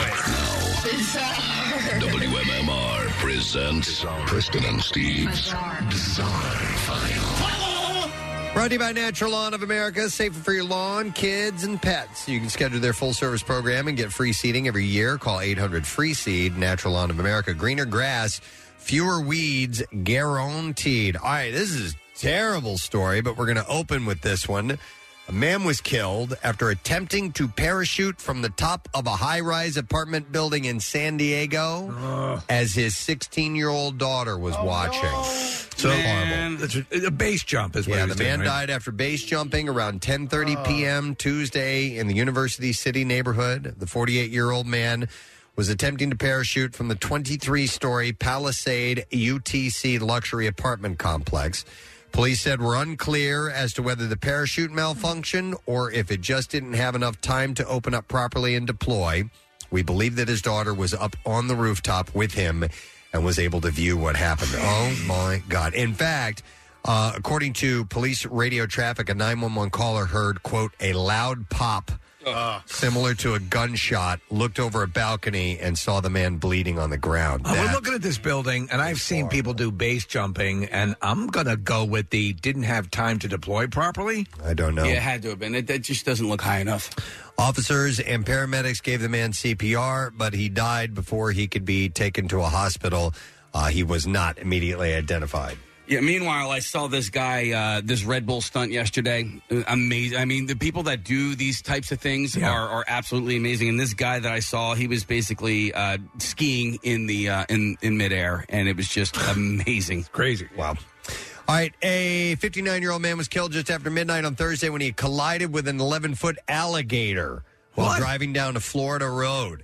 John Hopkins struck the large reptile around 12:30 a.m. The impact caused his vehicle to veer off the roadway, where it overturned and landed in a ditch. Hey, I'm walking here. A motorist passing by in the area noticed the car in the ditch, called 911. Detectives responded to the crash and pronounced Hopkins dead at the scene. Wow. The alligator was also killed in the accident. The incident occurred just a couple of miles from... did you just go off for an alligator? I feel bad for it. It's not the alligator's fault. I wasn't doing anything. Thank you. It was across the street. It was just a couple of miles from the Alafia River State Park, which is home to a population of alligators. By the way, Nick is my favorite. Thank you, alligator. And by the way, Gainesville has the largest population of alligators in the United States. Is that right? Yes, that is Interesting. what they say. Okay, so... this is not necessarily like a news event or something that occurred, but I've got to put this in the bizarre file. Okay? No other place to put it. I have never heard of this. Okay, so it's called Chikari Mudra. It is an obscure and somewhat controversial yoga practice that involves gradually severing parts of the tongue and then curling it back until it enters the nasal cavity. What? Yoga? You actually we don't do this in our class. So listen to this. So it, like I said, it's obscure and controversial. So it's pulling your tongue back enough for the tip to slide into the nose through the mouth. So when you stick your tongue out, it comes out your nose? Kind of like that. So it wouldn't come all the way out, but you curl your tongue back to where, your nose attaches back there. And there's a breathing method that is, it's not this, but chicken farts. No, I'm sure that it came. I'm sure that it came from that because you're supposed to take your tongue and like push it up against the roof of your mouth. Okay. We're looking at a diagram of it, and this serves what purpose, Preston? It's supposed to give you like supernatural power. Really? Yeah. So listen, and who has a long enough tongue to do this? Well, Why here's are you the- doing I'll- that? may I explain before we poo-poo this? Sounds stupid. All right, it sounds impossible, and even if you could do it, wouldn't that pose a risk of choking? Well, diehard Hatha yoga practitioners must not worry about that too much because it's exactly what the advanced stages of that practice require. It's called insane. Chikari Mudra. Now, gradually, here's what you have to do.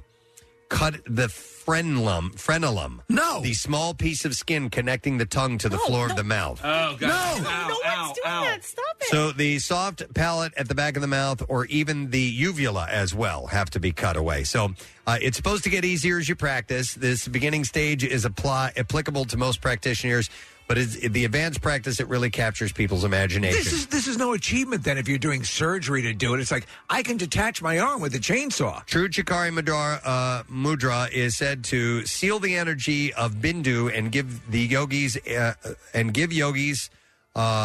the ability to pull it off supernatural powers. I have supernatural powers now. I feel like I'm very supernatural being stuck through my nose. You're talking through your nose? Absolutely. I have beautiful supernatural powers. Can you, like, fly or lasers? I'm just finding it rather difficult to breathe. But maybe my supernatural power is asphyxiation. Your supernatural power is asphyxiation? Yeah. Okay. So, in order to attain these powers, one must curl their tongue back far enough. Like this? Like that, and then insert it into the nasal cavity and lick the supreme nectar of immortality flowing You there. may call it snot. Sadly, it requires more than months, even years of daily practice. The tongue can be lengthened naturally so that it can actually reach behind the uvula, But in order for it to curl back enough to actually enter the nasal cavity, the lingual frenulum has to be cut. And this is absurd. According to a Hatha Yoga text quoted by Wikipedia, the frenulum has to be gradually cut using a sharp blade. Each time a hair's breadth has to be cut until about 6 months. The piece of skin is completely destroyed, and then after another 6 months of constant practice, the advanced stages of this can be reached, and with them, the host of supernatural benefits. The dream is to one day yodel out your butthole. The spiritual curiosity list. Resistance. Here's what happens. Okay. Resistance to poison, diseases, old age, and even death. No. You can live forever, but you got to have your tongue stuck up your nose. Life has never been better. Yeah. You can also expect resistance to fainting, hunger, thirst. I don't faint anymore. And laziness. You what? I don't faint anymore. You don't faint anymore. As well as your body becoming divine. What is it, yoga? You're doing these things and you get good at these positions and you cultivate your body naturally. This is requiring actual surgery. Just a little bit. No, Just a little bit. No. It's not a whole lot. Had a friend when he was a baby, he had to have that frenulum sliced because his tongue was basically glued to the bottom of his mouth. To let it loose. Yeah, so and so that surgery is not unheard of. It's as far actually as pretty common in kids. Yeah, it is. But as far as like bringing supernatural powers goes, I think it's a little limited. All right.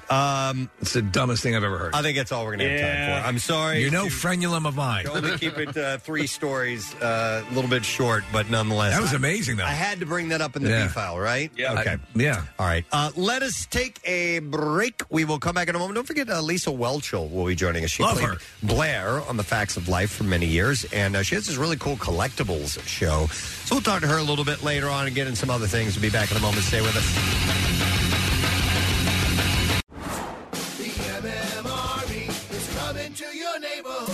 Join Casey Boy, Sam Adams, and Truly Hard Seltzer Saturday from 4 to 6 at City Tap House, 2 Logan Square in Philly. Catch all the action on the hardwood. Play Sam Adams Pop-A-Shot for sweet prizes. Register for a chance to win MMRBQ tickets and enjoy $5 Sam Adams pints and Truly Hard Seltzer cans. Newest Daily Rush video is up, and it features our friend, Mr. Tom Papa, who we just had on the other day, and he is in town on Saturday. Tomorrow night, he's playing the Keswick Theater. And the breadmaster calls in to check on Steve's sourdough and reveals that he is also now a TikTok influencer. Casey made him realize that. And you can follow us on Instagram for a first look at the Daily Rush video sponsored by Xfinity's Gig Speed Internet. And you can learn more at Xfinity.com. So if you're going to see Tom Papa this weekend and you got kids, maybe you're getting set for that or doing something else, going out to dinner or whatever it may be. Maybe you've called in the babysitter. Keep an eye on the kids. And I saw this interesting list. And when parents kind of give their rules for the night. Right. They're getting ready to leave. They usually impart some things to the babysitter. Into bed by 10. Yeah, stuff like that. Limited smoking and drinking. Sometimes it can be a little strange, and I saw this list of babysitters that have opened up about the most screwed up parents they've ever worked for. So it's not the kids, it's the parents. So I babysat that's how I got my way through college. So and you did well, right? I worked with a number of families, and there were always rules like that. And I did work for a very strange family. That job lasted a few times, and then I was like, I don't think I'm going to come back anymore. Do you remember any of the specifics that made you realize? I want to hear this list. We'll have you jump in a second. But as a parent, and my kids are all grown now, they're all half grown, I guess I should say. They don't need sitters. They don't. But I also I have a keener understanding of what parents are going through because, especially when the kids are little, it is tough to get them on a schedule. It is tough to keep them on a schedule. And then when you have a new person come in, whether it's a babysitter or a grandparent or an aunt, uncle, whatever, it's really important to keep them on the same schedule because any goes to hell. Any deviation can kind of screw things up. All right, so let me give you some of these examples. Here's one that says, I had to put the kids to sleep with a CD player going, and that wasn't the weird part. It was a recording of their parents basically saying, Molly, you are wonderful. You are a star. You are going to shine bright. And it was several hours long, and apparently they listened to it every night. I mean, that woman, that mother read that somewhere on a mommy blog and recorded it. I don't think that's terrible. It's a little weird, but that's not terrible. If you're the babysitter, though, and you're not used to something You're like like, that, okay, you're like, okay. whoa, dude, wait to hear what they're doing over What's here. wrong with you? Yeah. You're not like the other kids.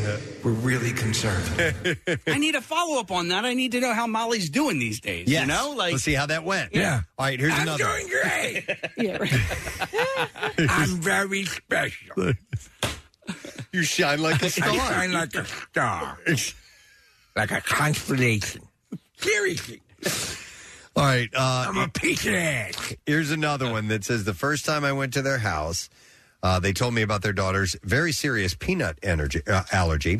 And they walked me through the EpiPen, the prevention, phone numbers of the neighbors who were doctors, and all fine so far. And I took this very seriously. But then I'd be scared crapless. The mother puts her hands on my shoulders and said, if she dies, we won't blame you. Oh, dear God. oh my God. Oh, my God. It wouldn't be your fault. No, that's a tactic. Like, don't you dare. And the sitter says, while I appreciated the thought, this freaked me the hell out, and I was 100 times less comfortable since then. Listen, we have 2 other children, so we're still doing pretty well. Oh my! I'd be like, no, we're not eating anything at all while I'm here. Well, and they wouldn't even have to eat, right? If you just simply touch a peanut, right? Some of the kids, yeah. All right, how about this one? This says, a single mom once told me to use the bat by the door in the event that the kid's father came by and tried to take them. Oh, my God. Wow. There's a weapon by the front door. Right.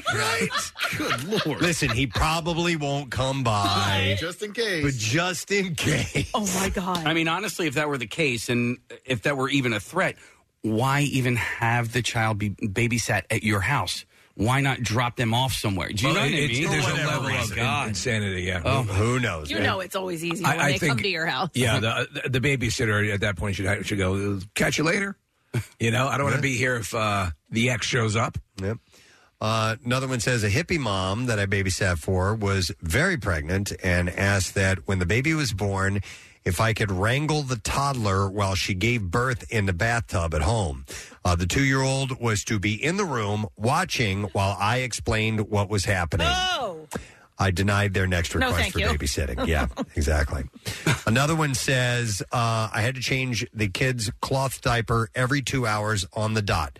The kid was 6. Oh, jeez. I assumed it was for some sort of disability or something, but no, his parents just didn't want to potty train him. Oh, my and God. the kid was content with being babied. And I remember just making the kid put on his own diaper and encouraging him to use the bathroom if he had to go. 6 years old. And she says, I never went back. Okay, so this feeds into one of the odd requests, which is the family that I didn't work for very long.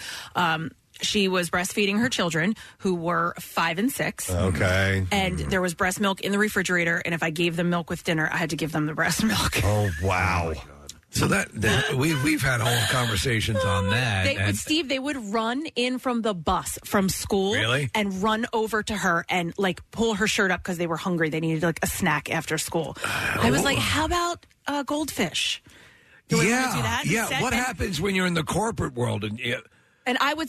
Is that my mother? Send her in. Wait, but I would like sit there because so I would get there about that time when the kids were coming home from school. She was going to run out and like do some things or whatever, but she had to give them their snack first, so which was her breast. Oh my God! And they would stand there in their little. They went to a Catholic school, so they were in their uniforms, and they would run over and like she would have a conversation with me, and the 5 and 6-year-old are suckling. Yep. Yep. Is she's standing up and they're no, she would sit on like the couch and they would just come run over and one would start and then that one would be done and there's the other a one whole would bunch. start up.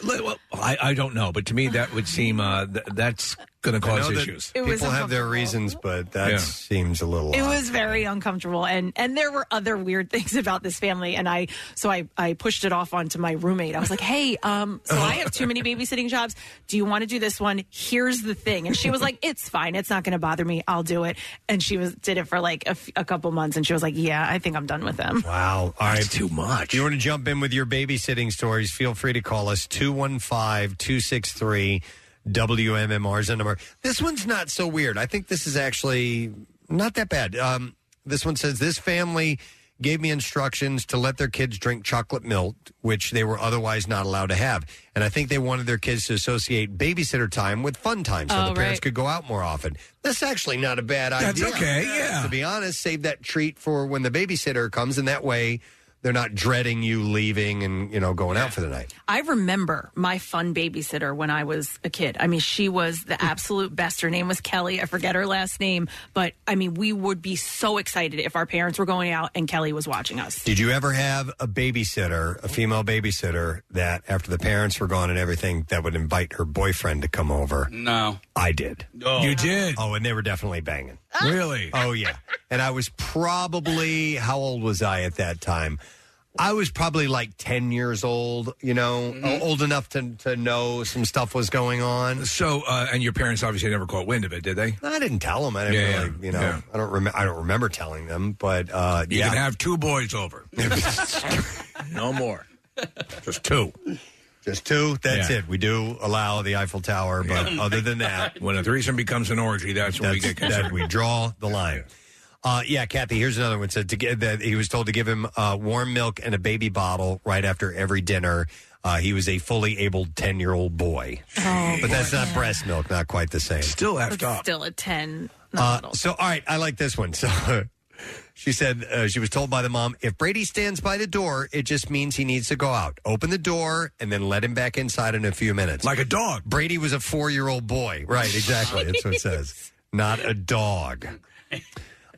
Here's one. The mom had me put her kids in the car seats and sit in the driveway with all the car doors open while she just hung out inside the house. 5 hours of me standing in the driveway watching them sit inside the car. That's like child abuse. That's weird. Yeah. And she doesn't give the age at all because sometimes 16 and 18 babies kind of like the car seat sometimes. Yeah. And they can fall asleep in it, and it can be kind of. So if they were babies, I don't know. Maybe she just needed 5 hours is pretty damn long. No, that's a long babysitting session just to begin with. Another person shared a story that said, on my first day, they sent over an adult male friend of theirs who asked to come in. I said no, and was then told that I was being tested and I had passed. Oh, geez. Yeah, so they did a setup. Yeah, that's weird. Isn't that weird? Don't do that. No, don't do that. Can I come in and take pictures of the children? Yeah. No, you passed. I mean, listen, if you're like parents are, when they're young, you are cautious and you might do dumb things like that, but that's weird. That's weird for the babysitter. I see the father going around and putting on like a big mustache and a top hat. I'm new in town and I was looking for children to play with. Hang on a second. What does this say? Hang on. Let me go to this text. It says, so we lived in the Poconos when I was young. The first time my parents went out, our teenage babysitter was on the phone with her boyfriend, and 3 bears attacked our house, destroying all the trash outside. Oh, my God. All right. That's wild. I bet maybe they never came back. After that, bears attacked the house. You might be attacked by a bear tonight. We'll go to Chelsea. Hey, Chelsea, good morning. Good morning. All right. Hi. So I had to definitely call in. Okay. So I have nannied almost all of my adult life. Yeah. And the last kids I nannied, which is why I quit, I met them through a family friend, and everything seemed good except for the mom would never meet me. And, I understood she was a, registered nurse, super busy. So a month or two goes by, and the dad would slowly send me a text message asking if he could pay me less and less for my services, and told me I was nickel and diming him. I was like, I'm sorry. It's like, He was nickel and diming. That's what a crock of crap. But it gets worse. So I, sent the mom a message, and I said, hey, look, I was like, I would like to meet you. It's been 2 months. I've been taking care of your kids day in and day out. And she would read my message and left me on red. The dad eventually called me at 11 o'clock at night and was telling me about this story of how he thought his neighbor killed his wife. What? And yeah, it was very awkward. All right. And then I was like, oh, geez. And I'm just thinking, he must be lonely because his wife is a nurse and not there at night. And then the last time he came to pick up the kids, he was belligerently drunk.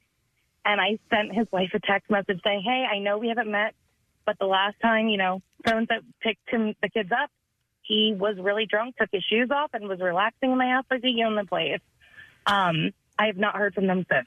Wow. Do you think she's alive? Yeah. Were you maybe texting the second husband account on another phone? So the odd thing is, like, the first time I watched the baby, I have kids of my own, and I realized there was, like, rotten food on the bottom of the baby bag, and the mom's, like, all of her wallet, her identification, her nurse's, like, signing key was in there. Mm-hmm. And I was just kind of like, is everything okay? But, he said it was.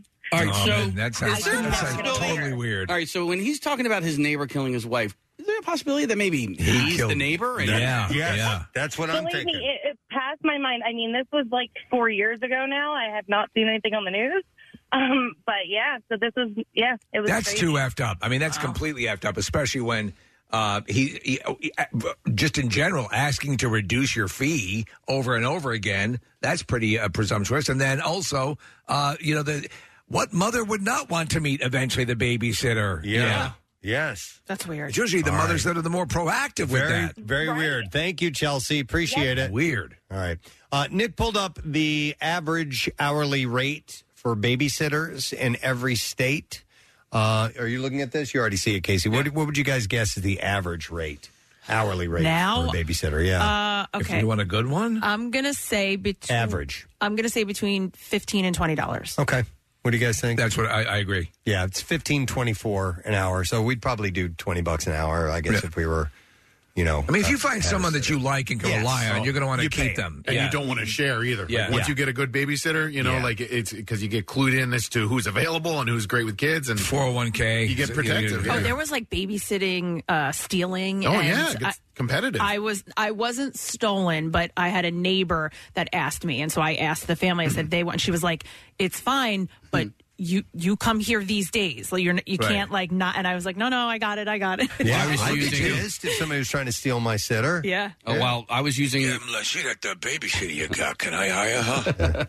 I had used our interns because I wanted college age students and stuff. So I used like Lizzie and Aaron. No, I never used Peyton. Okay. But Nick started using one of them. I don't know. It was I used Aaron. Lizzie a couple of times. She was great. Like, come on, that's my babysitter. Well, yeah, I mean, like, so I guess I pilfered Lizzie. You did. Peyton, Aaron, Devin used to sit for us. Yep. I mean, we were lucky to have access to interns who needed to make a little bit of cash on the side. And I told you. They were all great babysitters. The first time Devin came over, Carter took off all those clothes and ran through the house. He got so excited. Carter's pretty smart. Smart young man. Yeah. Yep. All right, let me go to Katie. Hi there, Katie. Hi, everybody. Hey, what's up, Katie? I have a pretty good one. So I had a friend pass on a family to me, and she says they're pretty weird, but they pay really well. So I figured I'd give it a try. I go over. It's this huge, beautiful house, big stone house. There's a 5-year-old boy and a 2-year-old boy. And the mom was super intense. She's saying to me, don't ever leave the 5-year-old alone. Okay. If you have to leave the 5-year-old alone, please call me immediately. If you have to make a choice between leaving the 2-year-old and the 5-year-old alone, leave the 2-year-old alone. Stay with the 5-year-old. You must always have the 5-year-old in your sight. So I do it. They pay me well. It wasn't that bad. The 5-year-old was pretty bad. A week later, I find out the 5-year-old burnt the house down. What? The kid was an arsonist. Oh, my God. So I didn't ever babysit for them again because I didn't know where they were living. God almighty. Don't ever leave the 5-year-old alone. Dude. You had like a bad seed. At 5 years old. Man. That's wild. Yep. And burn the house down. That is crazy. Not in a disco kind of way. Yeah. All right. Thank you, Katie. Have a good day, guys. We're going to burn this mother down. No, literally. He's going to burn the house down like arson. Like that's Oh, my That's God. crazy. I will go next to Fran. Hi there, Fran. Hey, guys. Sorry to call you at work. That's all right. What's up, Fran? So many years ago, and Casey, this took place in Rutledge. Oh, there you go. No, what? I grew up in Folsom. Yeah, man. I grew up in Folsom. So in Rutledge, lovely house, very crunchy granola. Yeah. They said, "Oh, Adam can." Little boy, my bad. Yeah. Little boy, you can take him out back, water the plants. So we're outside, we're watering the plants. I noticed that's weed.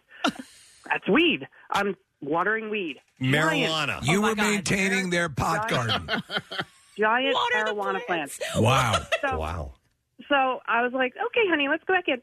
So later I tell my parents, because I'm young and naive, and I'm like, I think I was just watering marijuana in the backyard of this home. And they're like, oh, you don't know what that looks like. I'm like, all right, okay, I don't know what it looks like. Because I'm like 12 or 13. Yeah. So, I go on, I babysit for them. And one time I had to go up into their bedroom, and I noticed a lot of drying plants. Plants were drying. There you go. And there I thought, wow, they're. So I kind of put two and two together. I'm like, this is and it's so stupid. Didn't even take any, idiot. So later on, he got older, I got older, whatever. We kind of parted ways. I did notice that the father was driving me home, and he seemed to be driving really, really slow, and his eyes were super red. Oh, my God. And again, I didn't know. I was like, oh, maybe. I didn't know. And it was only from Rutledge, and in case it's only from Rutledge to Folsom. So it was like, boop, boop, like 2 turns. Yeah. So later on, I come to find out, dude was arrested. Oh. They came in, they busted him, and he went bye-bye. Wow. That's clearly it. It's like the show Weeds. So it was a lot, Fran, then I assume, right? It was a lot. It was plentiful. Okay. Wow. But, I have a few questions. Fran, how old are you? I'm 55, and I'm a graduate of Ridley. Okay. So, man, this is probably around the same. Okay. What street? You want to say that on the air? They already got arrested. It doesn't even matter. What street was this on? I want to say Linden. Oh, my God. Okay. Now the boy now would be about, my husband did, like 45. Okay. 44 All right. now. All right. Well, the meat of the story is the earlier part. Right now, we can play. Where are they now? Yeah. So this is over 30 years ago. Why, Case? What's your concern? Well, that guy, the boy. This is like my age. This is my jam. And I was in everybody's backyard when I was a kid. So he is your age, Casey. Wow. Yeah, he would be your age. Okay. Right. Yeah. Thank you, Fran. We appreciate the story. You're welcome. You need to do a Have past life regression case. Yeah, you know who it is? No, I don't know it. It's Ricky Pothead. Yeah. Dad wasn't arrested, but I found his growing operation in his basement. Did you really? Yeah. While you were babysitting? Yeah. The kids wanted to go in the basement. You weren't supposed to see this. The kids wanted to go in the basement and play, and I was like, okay, whatever. And I had babysat for them time after time, and the basement was the dad's. We never went down there. And Don't go into the basement. we went down, and I think I was 16. I remember calling my mom. I was like, oh, he has pot in the basement. No, Romano, don't ever go into the basement. Ever. And when you're a kid, I thought it was like a huge deal. And, my mom was like, okay. And my mom thought it was a huge deal because I found it. But in reality, my parents were good friends with them. So they were like, oh, Kathy found so-and-so's pot. Yeah. Oh, okay. All That's where Mommy gets her pot. Not Mommy, but Daddy. One last story, then we got a break. I'm going to Catherine. Hi, Catherine. Hi, guys. Dilly Belated. Dilly Belated. What's up? So I was a nanny, and it was a 2-year-old and a 4-year-old. And both parents worked. The dad was working from home one day, and he had a downstairs office. And, I'm playing with him, and the little 2-year-old, Daddy, Daddy, and goes running into his office. I'm like, oh, no, he's, he must be on a call or something. I got to go grab her. And I open up the office door, and I can see the computer screen, and he's looking at porn. Oh. And I'm like, oh, working hard. Right. And it's babysitter porn. So I very quickly, put my head down to the ground and was looking at the 2-year-old, like, come on, let's leave Daddy alone. And he, very quickly was, hitting the keyboard really fast and trying to turn it off. And it was horrible. It was the most uncomfortable moment of my life. Did it affect you in that you quit going there, or were you okay with that? Ironically enough, it wasn't too long after that they ended up getting divorced. Oh. But from then on in, you didn't shake his hand, right? I steered clear of him. It was really, really awkward. Wow. All right. Thanks, Catherine. We appreciate the call. Guys. Yeah. A lot of weird things can happen when you're doing your babysitting throughout the year. So interesting. Thank you for sharing the stories. We do appreciate it. We do, however, have to take a break because we have a guest coming up. It's going to be Liesl Welchel. You remember her from The Facts of Life. She played Blair. But she got something else to talk about, so we'll do that in a little bit. In the meantime, I'm going to give away a 4-pack of tickets for the Tulip Festival at Dalton Farms in Swedesboro, New Jersey. Fun for the whole family. We'll take caller number 10. Countless Instagrammable opportunities amid acres of springtime tulips, plus a 6-acre lake with local food, drinks, and entertainment on the weekends for hours. Directions and to purchase tickets online, visit DaltonFarmsNJ.com. Caller number 10 to get a 4-pack. We'll be back in a moment. MMR rocks Women's History Month. Hey, what's up, guys? It's Dorothy. This is Amy Lee. It's Joan Jett. It's Lizzie Hale from the band Hailstorm. Hi, I'm Nia Strauss. This is Jen and Corey. We're from Skillet.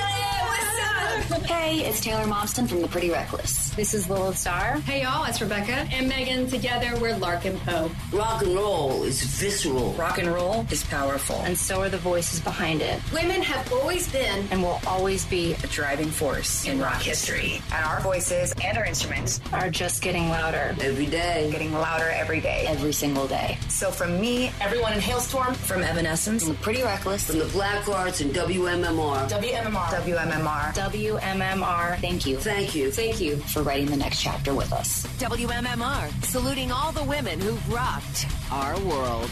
Go kill it, ladies. Our next guest is on to talk about Season 3 of Collector's Call. I'm a huge fan. It's on at 6:30 Sundays on MeTV, and if you think you have a collection, you should see what these other people have. There's great stuff, and she's the perfect host for it, and I'm perpetually fascinated by these things that people collect, and I'm very excited. Casey pulled up the Facts of Life theme. I'm not going to play it. Not going to do it? She's heard it. She's heard it so much in her life. Part. Oh, shut up. It is a great song. It is. But we're going to welcome Lisa Welch. Hi, Lisa. Good morning. Good morning. You know what? Your listeners will thank you because that song gets stuck in your head. Oh, yes, it does. At the end of the day. Written by Alan Thicke, which I always like to reminisce about. You know? Yeah, which is pretty cool. I thought it was, right? Yes. And his wife, Gloria Loring, sang the theme song. Yep, they were the writing team when they were married. All right, so Lisa, kudos on the third season of this. Did you think this had the legs to keep going as it has? Well, I thought it did. You know, we hit a road bump with, obviously, with the pandemic because we had filmed 2 seasons, and then, and the premise of the show is I go into people's homes and see these vast collections. And trust me, there's no room to stand 6 feet apart because there's not 6 feet in any of these houses that's not covered in collections. And so we were wondering how we were going to be able to pull that off. But we filmed a few shows via Zoom remotely, which turned out to be great because we were able to cover some shows like an incredible Harry Potter show in England and another show in Australia, and so it turned out to be a kind of a blessing in disguise, but I'm glad to be back on the road. Yeah, I've seen, and I kid you not, I've seen every episode. I love stuff like this. I collect some stuff myself, and there's a certain passion with people that do this stuff, and you are the perfect sort of neutral host. You are interested in the stuff. You may not be a collector yourself, but you're very kind to the people who sometimes are collecting very bizarre things. But I think you guys did a great job with the whole Zoom thing. But I think it's important for you to be there and be be surrounded by these sometimes hoarder level collections. I agree with you, but it's fascinating to me that what appears to be hoarders to those on the outside, they actually have a system and they know where everything is, where they got it, how they got it, how much they spent for it, the story behind it. So there's a method to their madness. You know, it's amazing, Lisa, and again, I've not missed an episode, and sometimes you'll encounter people who have literally converted their home, their residence, into, from wall to wall, all 4 walls, a museum to whatever they're collecting. That is so true. We actually have a collector this season who collects Doctor Who, and he has transformed this entire out back house into what he calls a Whoseum, and it is museum worthy. Of all these things, you've had some celebrities. You've had Ralph Garman, who's a good friend of Kevin Smith, and in radio for many years. He has a fantastic Batman collection, and he had like a hidden Batcave and so on and so forth. Did we have anybody on the celebrity level for season 3? Yeah, actually we do. We've been doing more of that in season 3, which I'm really glad. Anytime the producers can get a little special moment, kind of a shout out from, either the maker of the toys or the musician where they collect the guitars or, somebody really directly related to the collection, just to kind of shout out from saying, hey, I see you. I see that you've devoted your life to, what I created, Yeah. and I appreciate it. It's one of my favorite moments of the whole show because, these people give their life to this, and to have the person that they've really given their life to validate them means so much. Lisa, what is the most collected either genre or item that you guys encounter? Because I'm sure loads of people contact you and say you need to see my collection. So I immediately think of like Star Wars or something along those lines. Right. What are ones that are really popular that people collect? That's a really, really good question. I don't know because we really haven't covered anything twice. But I will say it's not really answering your question directly. But what I have noticed is over 3 seasons, for whatever reason, they seem to have created a pinball machine to fit every collection. Nice. Just have a pinball machine. No, you're right. I wanted also to tell people who haven't seen the show, you actually have an expert who's sort of appraising what they collect there, and you get sort of a dollar figure. And we're talking, some of the collections are into 7 figures and above that you're encountering. What turned out to be the most expensive or most valued collection that you've encountered so far, Lisa? The movie poster collection was in the 7 figures. I believe that this the premiere episode was in the 7 figures. But I'll say what really stood out for me the most was the Elvis Presley collection this season. It was a gentleman and his wife, and they lived in, I don't know if it was like a double-wide trailer or just a, kind of a tiny home in the middle of nowhere next to some train tracks. The house couldn't have cost more than $40,000.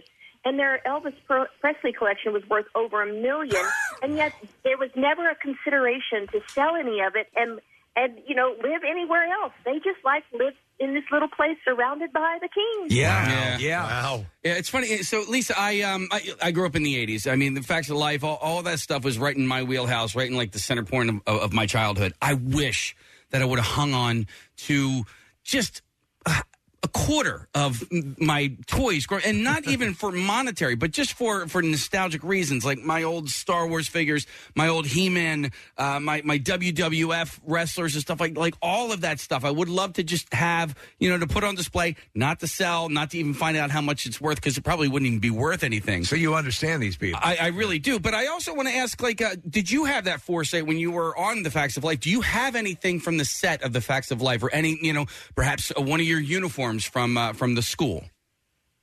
I sure wish I did, but I did not have the foresight to do that either. And Nancy McKeon did. She thought and asked for the Edna's Edibles open and close sign when in season 3 it burnt down. So she has that, and that is, that is a coveted item for sure. Well, there was somebody who collected some things that pertain to The Facts Life and other just television stuff in general. I think he had you sign some of the deal. I wanted to ask you about the episode, the special episode they did with The Facts of Life in Different Strokes. They did them with different actors and actresses portraying the iconic characters. You were portrayed, I believe you were portrayed by Jennifer Aniston, correct? That's right. Yeah, and what was it like being there and going to do that? Wow, that was one of the most fun times I've had in the last few decades. It was, I was just kind of geeking out myself. I'm getting to meet Jennifer Aniston and Jon Stewart and, Will Arnett and Jason Bateman and Catherine Hahn. I was like, oh my gosh. And then, but what I didn't count on was that they all grew up on our show, so there was kind of just this mutual geeking out going on. No, that's great. Yeah, no, it's well-deserved. I mean, it means, as you talk about, you're part of something that means a lot. Well, obviously, in this show means a lot to me as well, but that as somebody who gets involved, and you seem to be a very positive person, that has to make you feel fantastic. It really does, and my kids got to see it. It was live in front of a studio audience.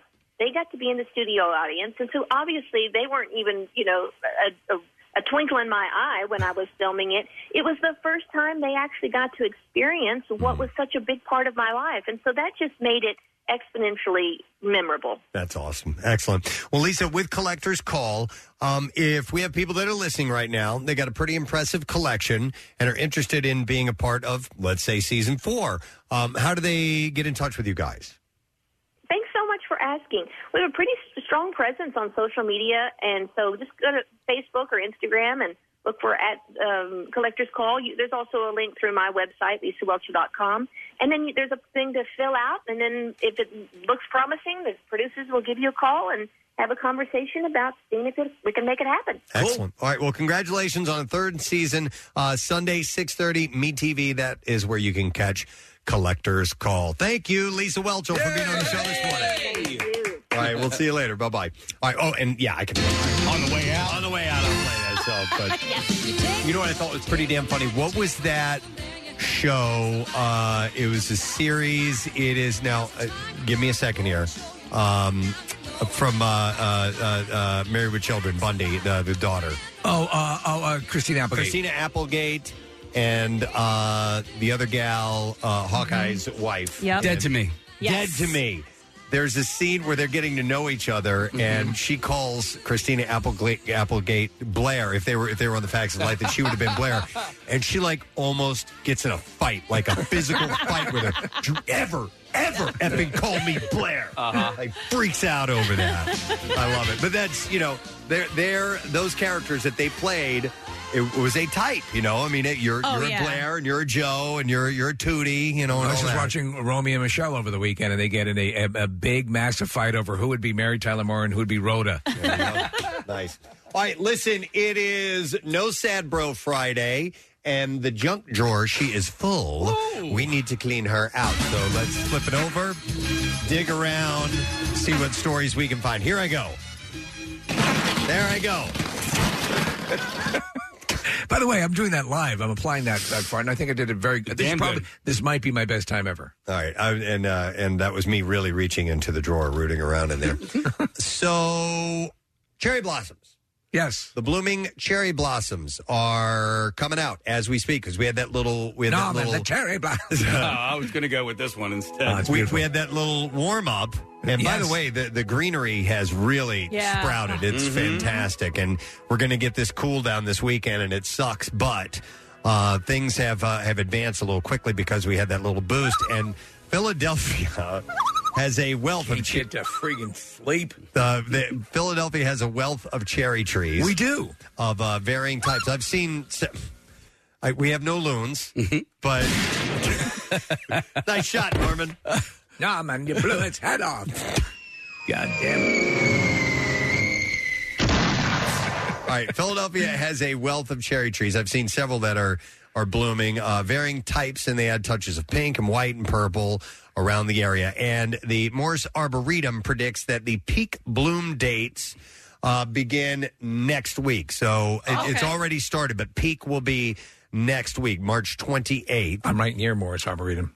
I love it. It's there. beautiful. You'll have a chance to really see them. So Sandy Poyakov is the head gardener at the Shofuso Japanese Cultural Center and projects the peak dates to view cherry blossoms in Fairmont Park to be the first 2 weeks in April. They are gorgeous to see when they're fully in bloom. Averaging around April 8th or so. This is just cherry blossoms, not everything. Right, just cherry blossoms. So I'll tell you what, Preston is right. A lot of stuff is coming up like a little prematurely. Right, but cherry blossoms come early, and then they go away kind of quickly. So it's such a shame because next week is going to be rainy and cold. I know, yeah. We're gonna we have a turn, so it sucks. But nonetheless, there is premiere viewing time coming up soon. Are the first to pop the semen trees?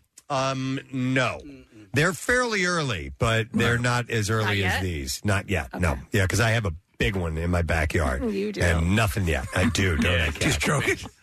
I like when the petals come off the cherry trees because it looks like it snowed around them at the base. You ever notice that? It looks like a scene out of Quentin Tarantino. Yeah. I have not. I don't know what you mean by Quentin Tarantino. Yeah, like in this Japanese garden, and like Oh, okay. He has a love of Japanese cinema, and so you'll see all this. If you get a nice day at the end of next week or whatever, or actually probably 2 weeks from now, when the wind picks up a little bit of breeze, it looks like almost like a snow shower when the petals come off. So So D.C. gets the rep for being a cherry blossom. It's this week for D.C. They're a little bit ahead of us, and so they have all the cherry trees and the blossoms around the tidal pools, and people go down and. Is that why it is? Because of where they're located, they have a whole bunch of them. Yeah, and it is impossible to get a hotel room in D.C. this weekend. Oh, no really? For this very reason, yeah. People come from around the world to see the cherry blossoms in D.C. Yeah. Wow. Okay. No, I mean, let's go to D.C. Why don't you go? He just hates her, and I don't know why they stay together, but they do. All right. Anyhow, so cherry blossom peak season next week to begin the peak is next week. I don't know if you guys saw this news story this morning or not, but a fire broke out at the Denver Broncos Stadium. Yeah, it was serious. Yesterday. Yeah, it was pretty big. Several sections of seats that were just inflamed, and I don't know how the fire broke out. Yeah, it's pretty wild. That's the last time they'll do a acetylene torch night. So it was in the fourth level at Empower Field at Mile High. I think it started in one of the suites, is what they were saying this morning. Oh, really? Yeah, and then it spread from there. Yeah, we're looking at pictures of it. That's a big blaze. That's substantial. Yeah. Stadium officials said the fire took place in a construction zone. I hope it wasn't a chicken finger chafing dish. Near the East Club Lounge. Well, nobody's playing in there right now. It's pretty much vacant. So they just play football there, right? Correct. Is that? Oh, I didn't realize that. Yeah, it's Mile High's just where the Broncos. Maybe they play soccer there. The stadium officials said the fire took place in a construction zone near the East Club Lounge, but investigators haven't said what caused it yet. But there were around 100 people that were attending an event on the second level.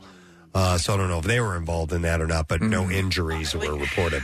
Okay, I understand how the fire can start in a suite, but outside of the suite, how does that even happen? What is it burning? Yeah. The seats, the actual material on the seats, because I think they're seats in case you're covered. So it's like a cushiony. It's not like hard plastic. I think it's got a cushion. There is an oily rag seat cover that they use, and that's probably problematic. In hindsight, not a good idea. Speaking of fires, I was so sad to see this. There is a little shop. It's been open for years, and I know the woman who owns it. Her mother started it as a tennis shop. It's in Newtown on State Street.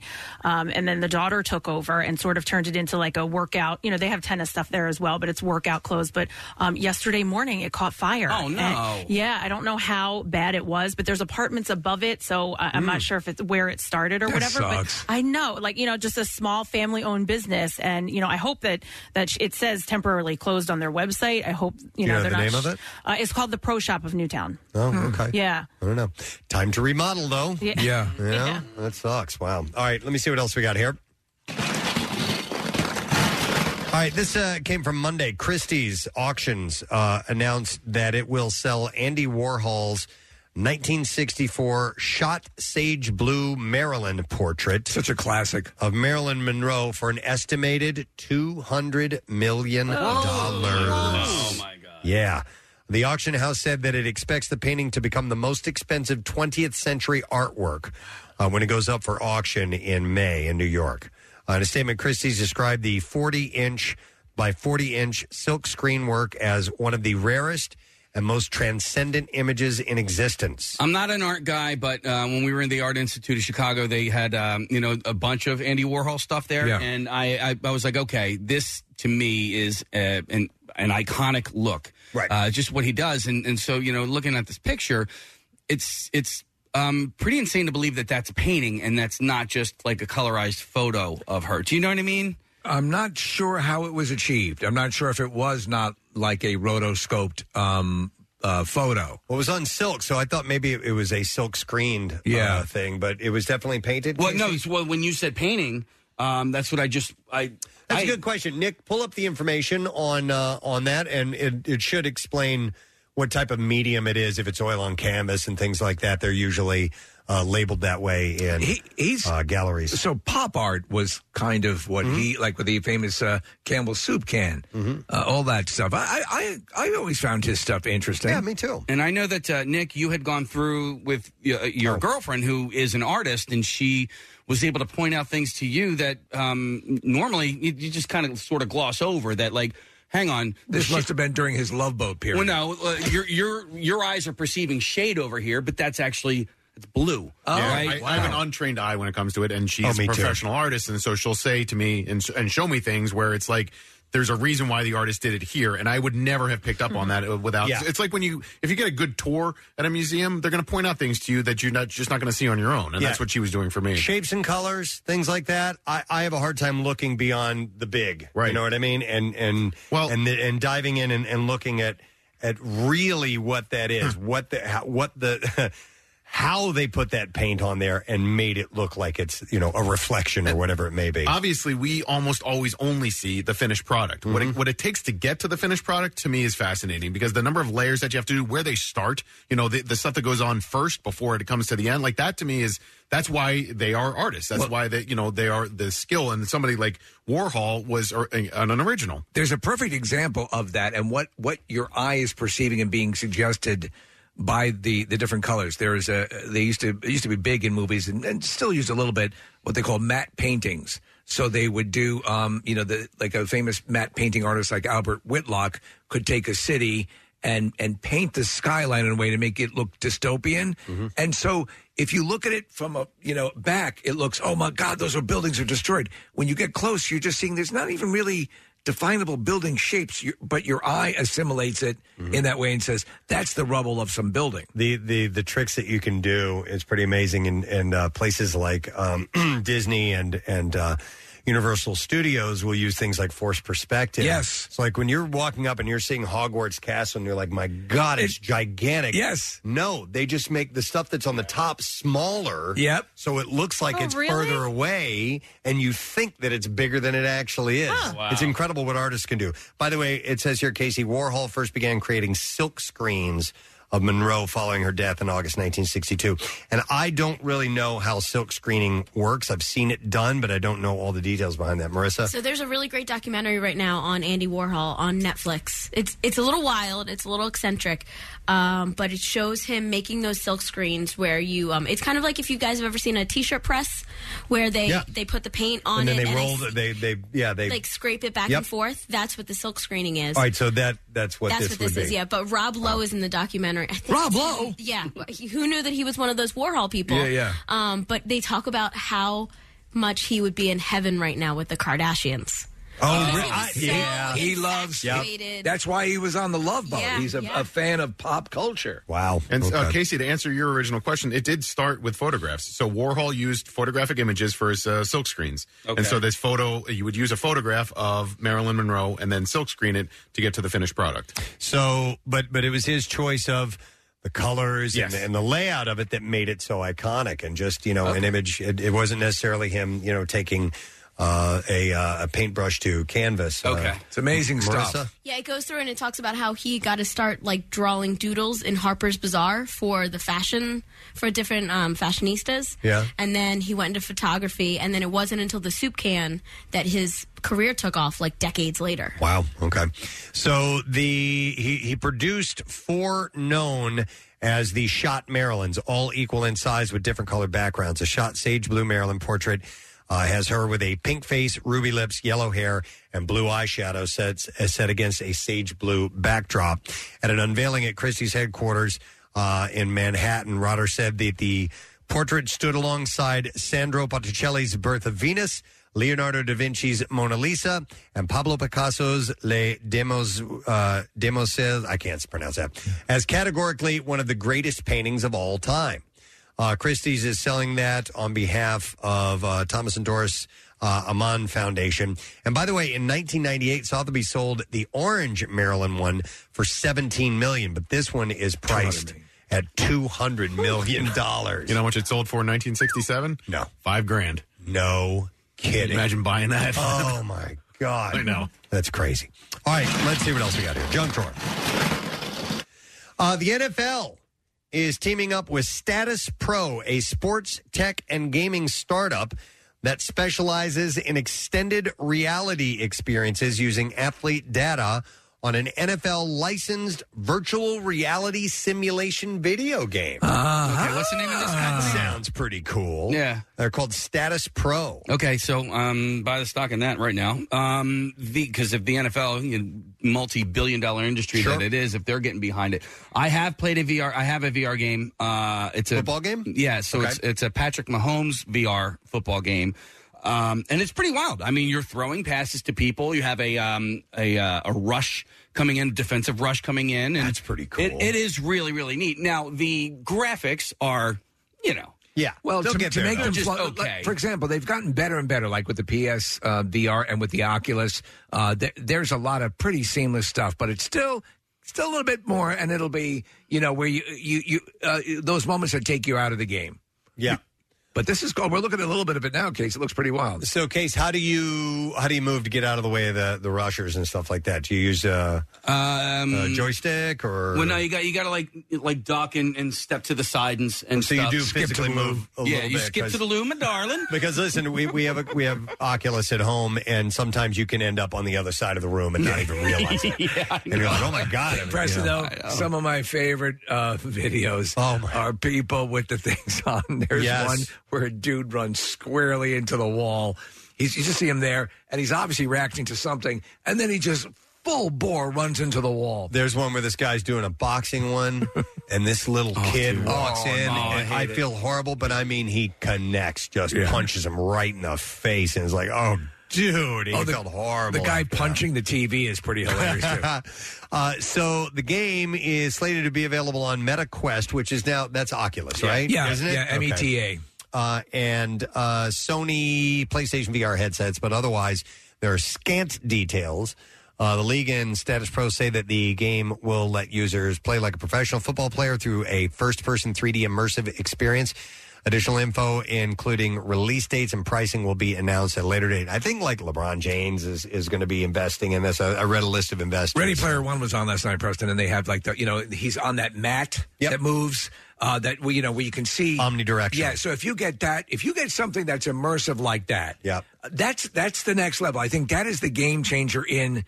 Like for example, I'm playing Resident Evil 4 on the Oculus. Yeah. Again, and it's a really cool experience. And I'm good with the movement, and obviously it's loading quickly. But if you had that ability to be actually walking on a mat, and walking around and running if you want to, that would and not have to fear of going running anywhere. into a wall. Yeah, and imagine what that sensation would feel like. You would think that you're really running in a real environment. You know what I mean? If you take the element of as immersive as it is now in their time, I mean, you get. If you were nervous playing a regular 2D, and sometimes I would with Resident Evil, Scary games, really scary. Yep. In this level, forget it. Yeah, and Press, I thank you for turning me on to that World War I flying game, which is really cool. It's wild. Yeah, and for me, just feels because real. It feels real. You're not going super duper fast, but you have this sensation, and you're looking all around. You're like, okay, I got these guys on my tail, or these people below. It's neat. Yep. A lot of good stuff in the VR world, and it's going to get more and more immersive and better tech as we go along. All right, back into the junk drawer. A new male contraceptive is on the horizon. University of Minnesota researchers say that they've created a non-hormonal form of male birth control. But the research is only preliminary. They say it works by targeting how our bodies interact with vitamin A, which is known to be essential to fertility in mammals.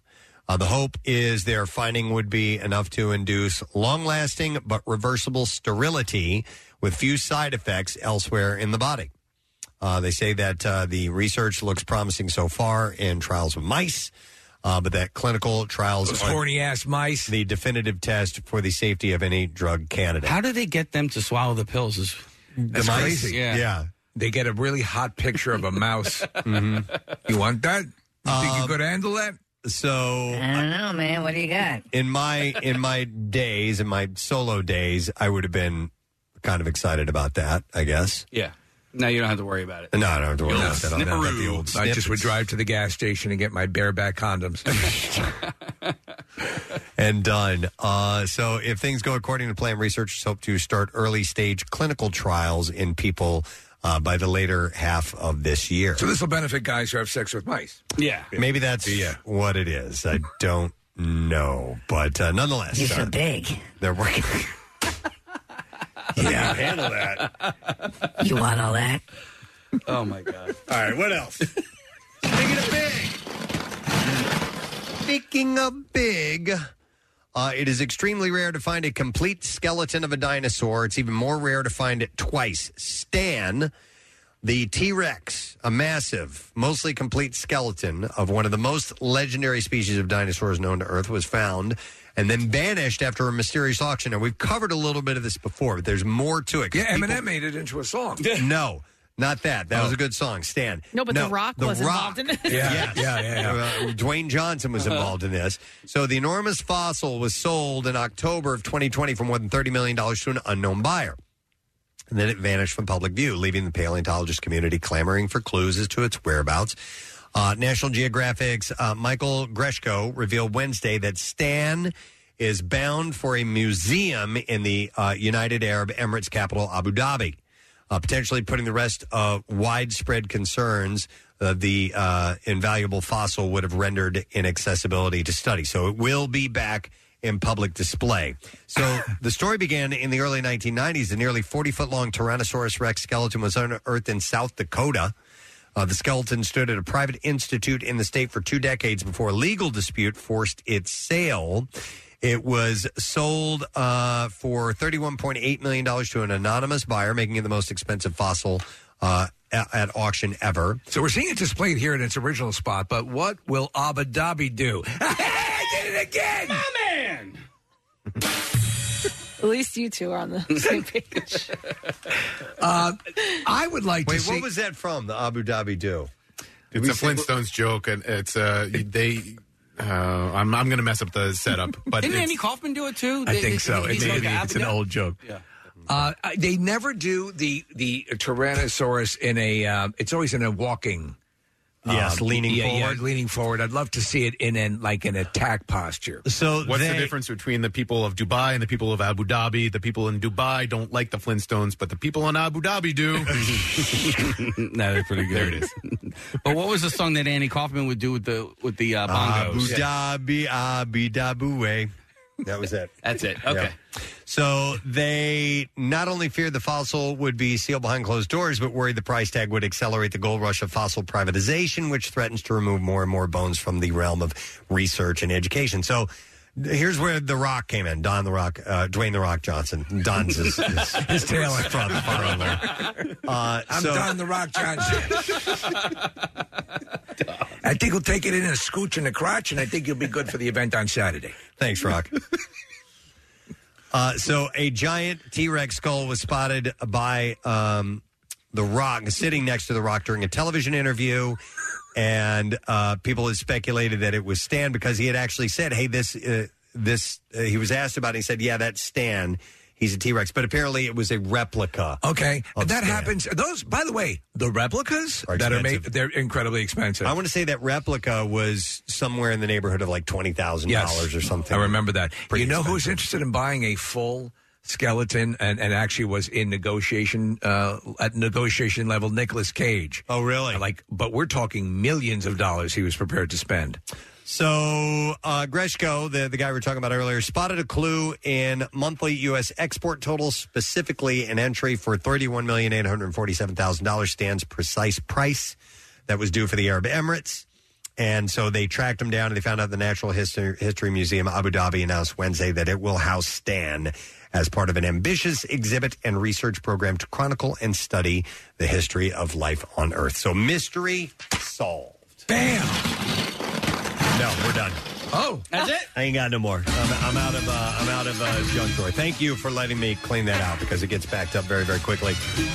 With that, we need to take a break, and we also need to give something away. I have got a case of Troganator Double Bock. Yeah, and we'll take call number 13 at 215-263 WMMR. The Troganator Double Bock. Yeah, is a beer for people who love beer, layered with notes of smooth caramel, stone fruit, and fresh toasted grains.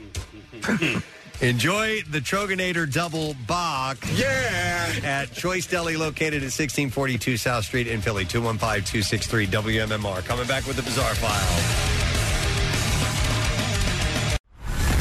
Sure, we're all friends. We may as well go with something that has the power to take it all. But when it comes to bragging rights for MM Arch Madness, the ship of Pierre would hit the ground. It's every DJ for themselves. Yeah, Preston, what? Watch the full draft now. One from the Big Four, Brent. On WMMR.com. I'm extremely excited about that one. I swear that this morning when we were doing the connoisseur that I brought up the best desserts in the country, I was not trying to get people to bring stuff to us. No, I know that. But they did anyway. What was her name, Marissa, who just popped in? I'm sorry, I did not write down her name. That was Lindsay. Lindsay had dropped by the bakery this morning, and she said, I was just saying hi to my mom, and AJ was like, hey, go take cannolis to Preston's tooth. So from Isgro, right? From Isgro's, yep. 10th and Christian, and she brought by everything. And there's everything from tiramisu to rum cake to something she called a lobster tail, which looks really yummy. Yeah, I was like, what's that? It looks kind of like a croissant, if you will. Okay. And there's cannoli, and there's key lime stuff, and these peach-soaked sponge cakes. It's and, a lot of goodness. Wow. Like schnapps. This looks like my Christmas dinner dessert. There you This go. is what my family does. We get a whole thing of this, throw a knife on it, and then everybody There you go. goes crazy. I love doing that. We do that sometimes. We'll buy a whole bunch of desserts and say, all right, cut 'em up. Just to, here's a community knife, cut off whatever you want, and take it of anything. I love that. And then we also have all this Easter candy in the studio, which the guy, you read the email earlier, and he said that, he knew that Casey and I always gave up sweets for Lent. But Casey, you had I did not. Okay. I did not. I actually didn't get anything I after was just Lent. wondering. Well, thank you to Lindsay and Eastgrow, and that's how you go into the weekend. That's too kind. No sad Yes. Friday, all the way. All right, let's do the Bizarre Files. WMMR presents Preston and Steve's Bizarre File. All right, let's get into the B-File stories. We will start with, every one of these I've started with has had a dead person in it. But this is certainly strange. This is in Washington State. A 25-year-old woman has been found dead near Wallace Falls. Police suspect psychedelic mushrooms played a part. So Lee Coupler was out for a hike at the falls with her partner last Friday when she ran into a pair of young women. Go to the seahorse party. Coupler said at one point she was standing there and she fell straight back onto the ground, hitting her head on the rocks. Wow. According to Coupler, the women appeared intoxicated but not drunk. One of them had torn clothing and dirt on her face, and she said she hugged us and said, I hope you enjoy this trail. And then she hugged her friend. After that, she took a couple of steps back and was standing looking at us, and then she fell straight back, hitting her head again. Coupler tried to help the hikers, but they refused. Her friend was just saying that everything was fine and to leave them alone. Concerned for their safety, she called 911. The last words she said I exchanged with her were good luck and I hope everything's okay. The next morning, a search and rescue crew found 25-year-old Alistar Mulf of New Jersey dead near the Wallace River. You got to be on your game when you're hiking out like that. Yeah. You can't be tripping. The sheriff's office said that both the women were under the influence of mushrooms. The trail to Wallace Falls can be dangerous because there are cliffs along the way, and it isn't hard for people to get in trouble when they're sober. Experts say the odds of something bad happening increases exponentially under the influence of psychedelics. Wow. An Italian tourist was fatally attacked by a shark off a Caribbean island. The 56-year-old victim, Antonio Abruzzi, was swimming near a cliff off of Colombia's San Andreas Island Friday. Hell with that. He was bitten in the right leg by an 8-foot tiger shark, and he died of severe blood loss. Wow. The incident occurred in a popular snorkeling area about 235 miles off the coast of Nicaragua. The diving instructor, Mirla Zambrano, said that the incident was the first shark attack on a tourist in San Andres, and they said a witness said the man was attacked. The man who was attacked was a good swimmer and had been in the sea for quite a while, and he went further out a second time after coming back towards the shore and began to shout out for help and was surrounded by blood. That's horrible, man. All right, that's another horrible one. Let's skip the horrible one. Starved to death by an elephant? No, but it's pretty messed up. How about this? One man is in custody after St. Louis police say he tried to carjack two officers who were in a fully marked police car at the time. Officers were responding to a call for And you better not call the cops. For shots fired around 3 a.m. on Saturday morning when police say the man stepped into traffic, walked to the passenger side of the vehicle, and pointed a handgun at them. The officers were able to maneuver out of harm's way while the suspect simultaneously discovered he was attempting to carjack a fully marked police car. I need to accommodate your vehicle. The suspect took off running, and assisting officers found the suspect and took him into custody. No injuries were reported. A 17-year-old told police that he attacked a man outside a pizza shop because he needed money for snacks. He is charged with aggravated assault, conspiracy, receiving stolen property, drug, and other charges. He was denied bail. Police were called to J&S Pizza at about 4:30 a.m. for the report of an assault. A man who had been running a leaf blower on the sidewalk outside the pizza shop said that he was attacked. All he had to do was mention what he wants to eat on his radio show. The man said he was rushed by one male who sucker punched him in the face, and another male pointed a gun at him. The man told police that he was struck 3 more times in the back of the head. The attacker then fled a silver car using license plate reading cameras. Police identified the car. It was spotted. They pulled it over. They took the males into custody. Police said they found a silver revolver sticking out from underneath the passenger seat and more. When the officers interviewed the 17-year-old, he told them that he had the gun and put it to the alleged victim's head a few times, and he said that he did this because he needed money for snacks. For snacks. And that was the motivation in robbing him at gunpoint. Yeah. All right, and let's see. This is a good one. A 5th grader is credited with preventing a crash Thursday after his bus driver suffered a medical emergency while taking students from home from school. What happened to the driver? The incident happened when the driver of the bus drove slowly into a curve on the road. Essentially, I guess he just kept going straight. Passed out? They said in a statement, the school said one of our students, 5th grader Sujan Singh, recognized the driver was having an emergency. He jumped into action, hit the brakes on the school bus. The bus jumped a curb before stopping short of hitting a street light, and the boy's actions were heroic. Police responded to the scene, said the bus driver was taken to an emergency room. His condition was not immediately available. So whatever That's it was. amazing. Yeah, so the kid jumped in. All right, and then we'll do one more story, and we'll wrap it up. Another oddity to add to the growing list of weird things spotted on Google Maps. A couple were caught out having sex on the hood of a car by a Google camera.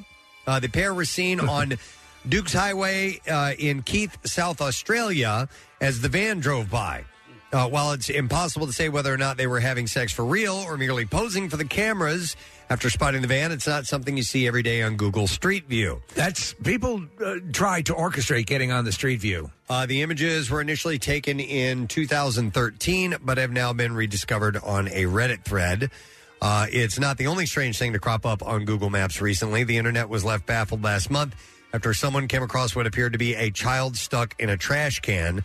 The discovery was made by a TikToker who had posted screen recordings of his findings on Google Maps to his 1.1 million viewers. So from time to time, you'll see something weird.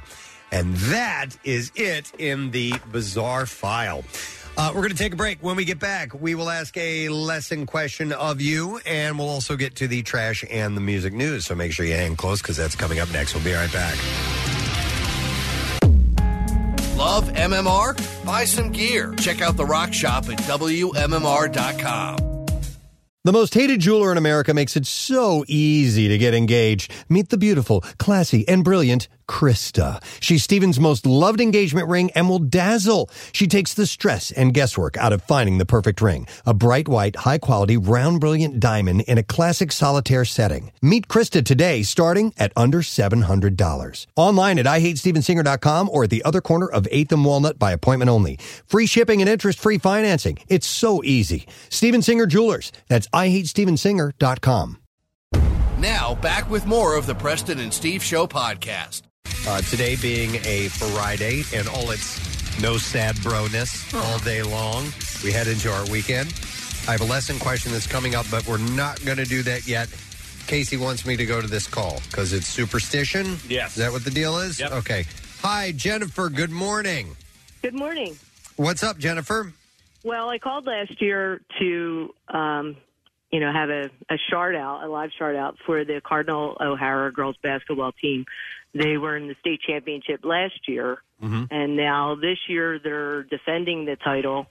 So you called in and they won last year. Yeah, so I figured I have to do everything the same. We're going to the same place for lunch, everything. You got to do everything, yeah. Wait, do you have a student? Hoping they have the same IPA beer that we had last year. Do you have a child that's a student on the team? No, my daughter is an assistant coach. Okay. all right. Okay. Gotcha. So the girl that I graduated high school with, Chrissy Donahue, she's now Chrissy Dugan. She is the head coach. And the Cardinal O'Hara girls basketball team, and I'm going to change that. The Cardinal O'Hara women's basketball team is a juggernaut and has been for decades. It's a dynasty, right? An absolute dynasty. They just win, Catholic League title after Catholic League title. The state title is nothing short of just, amazing in what they've done so far this year. So they're going up against, I don't even know how you pronounce this, Chartiers Valley basketball program. So the game tonight is in Hershey. So they're going to defend their state title.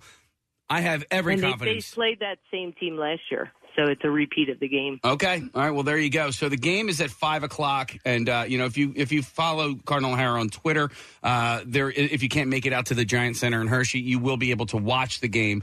They have the link on there. It's a pinned tweet.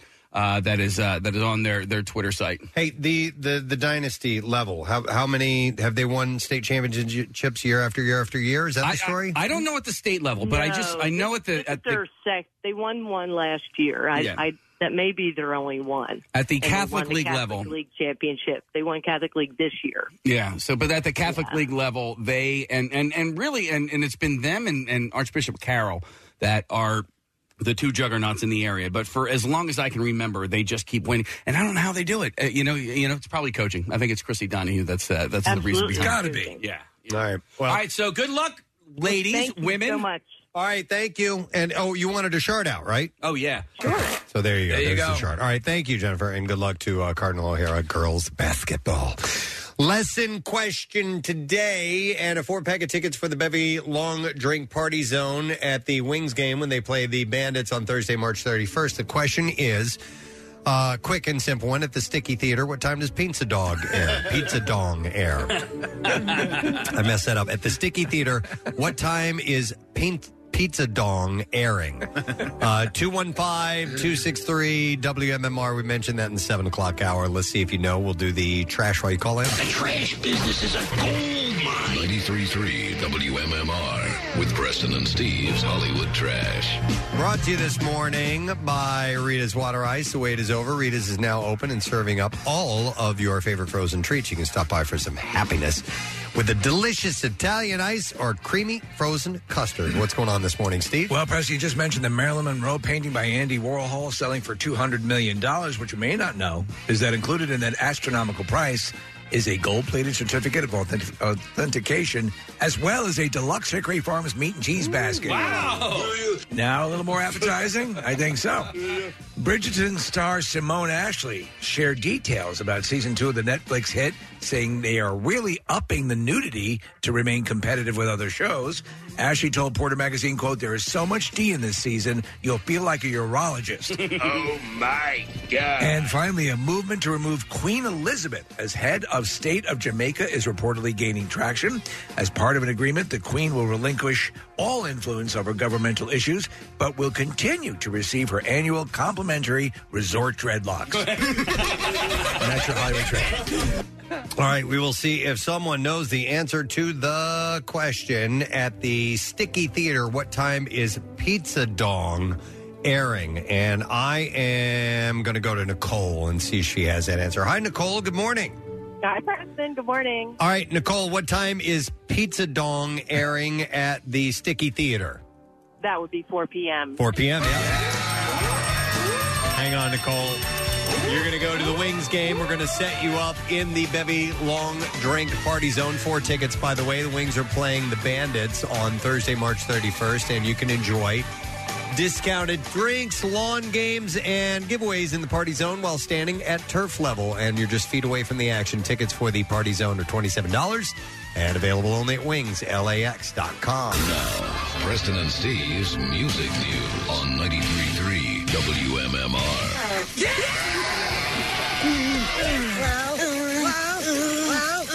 All right, brought to you by New Jersey Transit. We all need to work together to keep our transit system safe. Text suspicious activity to NJTPD. Just a few stories to run by you today. We'll start with the band that Dave Grohl created, the fictional band Dream Widow. Music from them will be released as a digital EP today, with physical formats coming at a later date. The Dream Widow music was featured prominently in the Foo Fighters horror comedy film Studio 666, which is now available on demand.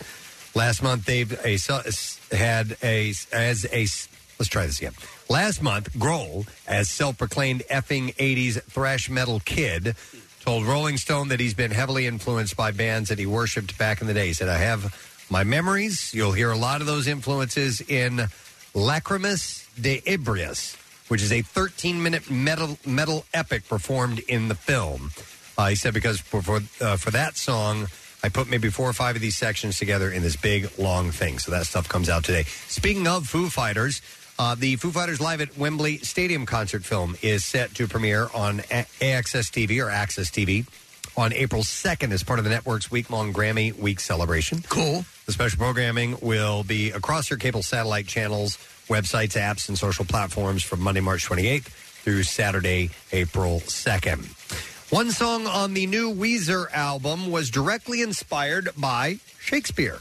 Lead singer Rivers Cuomo saw a performance of Romeo and Juliet 4 years ago at the Ohio Shakespeare Festival, and afterwards wrote the song titled Opening Night.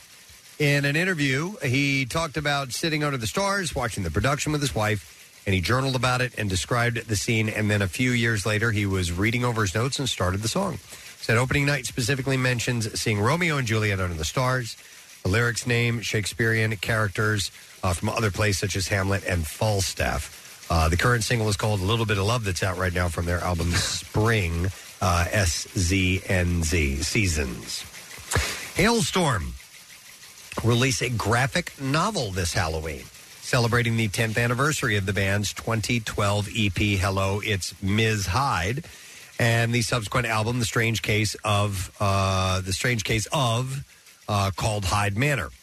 Blabbermouth.net reports that the novel depicts the members of Hailstorm encountering sinister doppelgangers of themselves.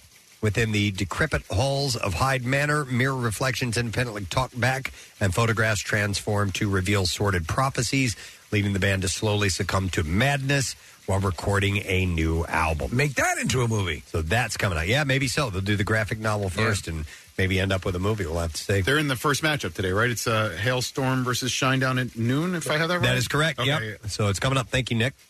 Metallica is teaming up with the Coda Collection for several upcoming live performances and documentary films set to arrive exclusively on the platform this spring.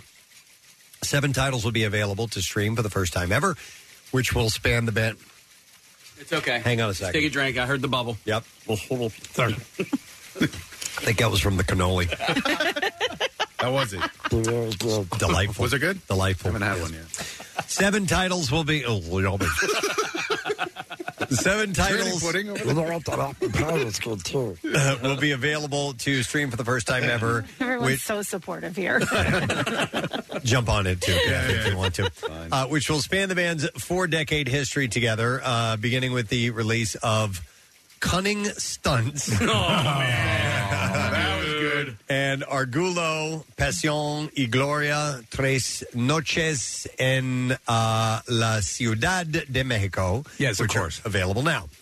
2 separate anniversary concerts called Metallica 40th Anniversary Live will be released on March 31st and April 7th, respectively, featuring all new edits and fully remixed audio.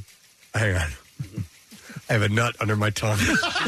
Okay. Wow. Oh, yeah. I knew you guys would like that. It happens.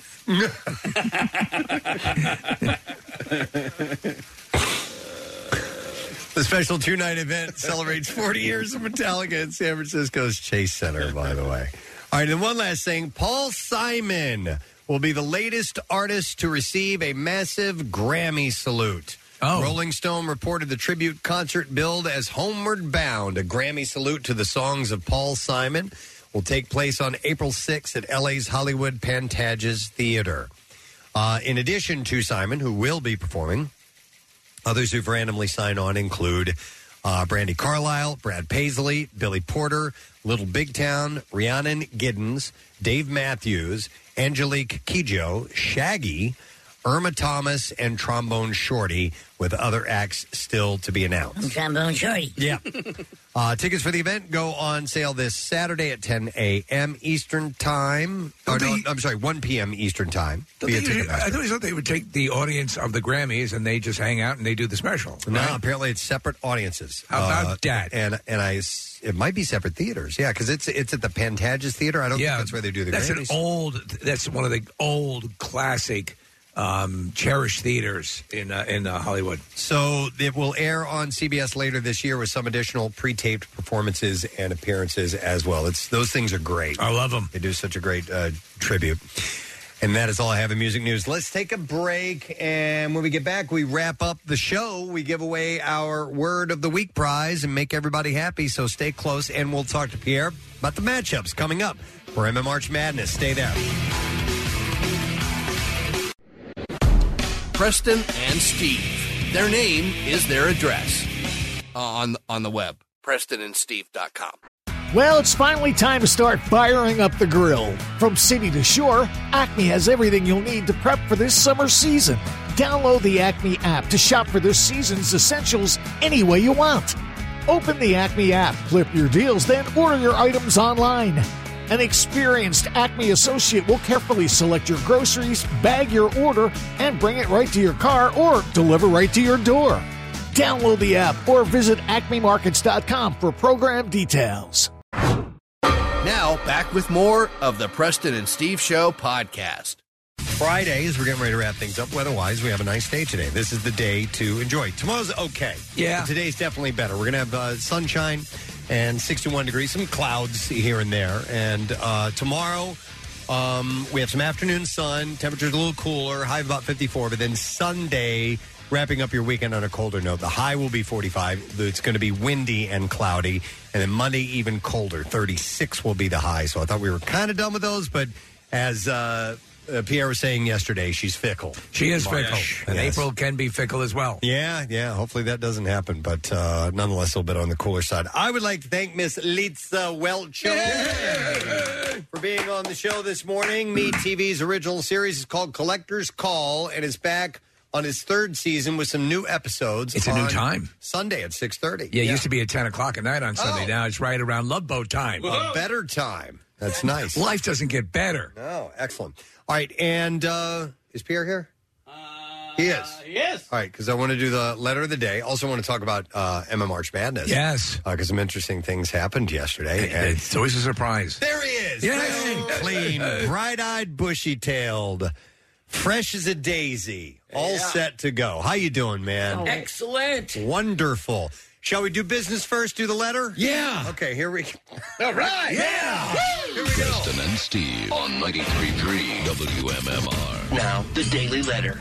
And the Preston and Steve Show is brought to you today by the letter S as in Superman. All right, and we'll take the 8th caller at 215-263-WMMR and award you with our Word of the Week prize if you do indeed know the Word of the Week. You look like you're raring for a Friday, which is cool. I am. Let's talk about the elephant in the room right now. Grateful Dead beaten by Fleetwood Mac yesterday. And, sir, I feel for you. I was listening to the matchup live as it happened. I was with my daughter in the car. Now, you know Fleetwood Mac is Steve and I. It's our band in the March Madness. I didn't remember that. You didn't remember that? No. Are we the only ones that have been talking about that? Because I heard Jackson and Sarah yesterday, and they weren't touching on any of the ownership Pancake always that the mentions Jocks have. I thought that was kind of our thing. A big thing. And they haven't been mentioning it at all. Well, smack. We're the only ones. And we picked, though I love Fleetwood Mac, it was kind of a random selection. It was completely, I said, I'll move my finger up and down the list, and Steve, you say stop, and he said stop, and it landed on Fleetwood Mac. Yes. So anyhow, I feel bad. And I was listening to the matchup with my daughter, and as I was listening to the Dead songs, that was kind of a joke that I hate the Grateful Dead. I don't hate them. I'm just not a big fan of them. And I certainly love the hits, and I was digging what I was hearing. I was like, man, this is going to be a tough matchup. because Fleetwood Mac is strong, but I didn't think they were going to beat the Grateful Dead, given MMR's history. You know? No, it's time for me to go home now. Did you happen to spike any music, or because I had seen what was on the roster as far as what you were going to play to represent the bands? Well, I didn't play it. It was Jackson was playing. Oh, it was Jackson. So Friend of the Devil. Okay, heard that, which was great. I like that. I think they song. might have done Touch of Grey, which was probably arguably their They opened up with it. biggest radio hit. It's their biggest hit, yeah, right? Yeah, probably. I mean, these competitions tend to feature more of the hits. I mean, I always am in favor of playing a deeper cut of any band, and often, and the workforce blocks feature always deeper cuts, which I think is important. But you also have to have the hits, so it's a balance between both. But these competitions, for a more casual listener, tune in, oh, right, that's the band that's got that song. Right. So you tend to hear a few more hits in these things, which is also cool. It's wild, though, because you've got... I just wanted the Dead to win so that Bill Weston would have to sit through 2 hours of Grateful Dead music. Are you of the mindset, because I am sometimes, like when your band goes down, right, when they lose, do you then root for the team that beat them? No. Okay. Yeah. So you're not going to root for Fleetwood Mac at this point, because I am. I'm going to root for the most under of the underdogs. All right. Doesn't make any difference who I root for. They fail. Okay. So there is no point in me rooting. You still got Offspring in there. They're an underdog. That's a solid. Yeah, that's one of your favorites. That's true. Dude, you got AC/DC, man. I do? You got AC/DC, Bon Jovi, Collective Soul, AC/DC's gigantic. Green Day, Offspring. You guys have good ones. I want some bizarre thing to win. You want something from left field. Yeah, I want something utterly bizarre. Yeah, so, I would love a Fleetwood Mac thing. Like the Struts would be cool. Struts would be very cool. I mean, they're just amongst the giants that are in this. That would be something. That would be a different. giant upset because did they upset someone? Who are they? Yeah, they won. They won yesterday. Pretty reckless. Hailstorm. Yeah, pretty reckless. Yeah. Yeah. So. Right. So it's sports is rough. Yeah, man. It Always is. said it. I mean, look at Gonzaga lost last night. Oh, Zaga was God when Zaga zagged. I mean, you zig.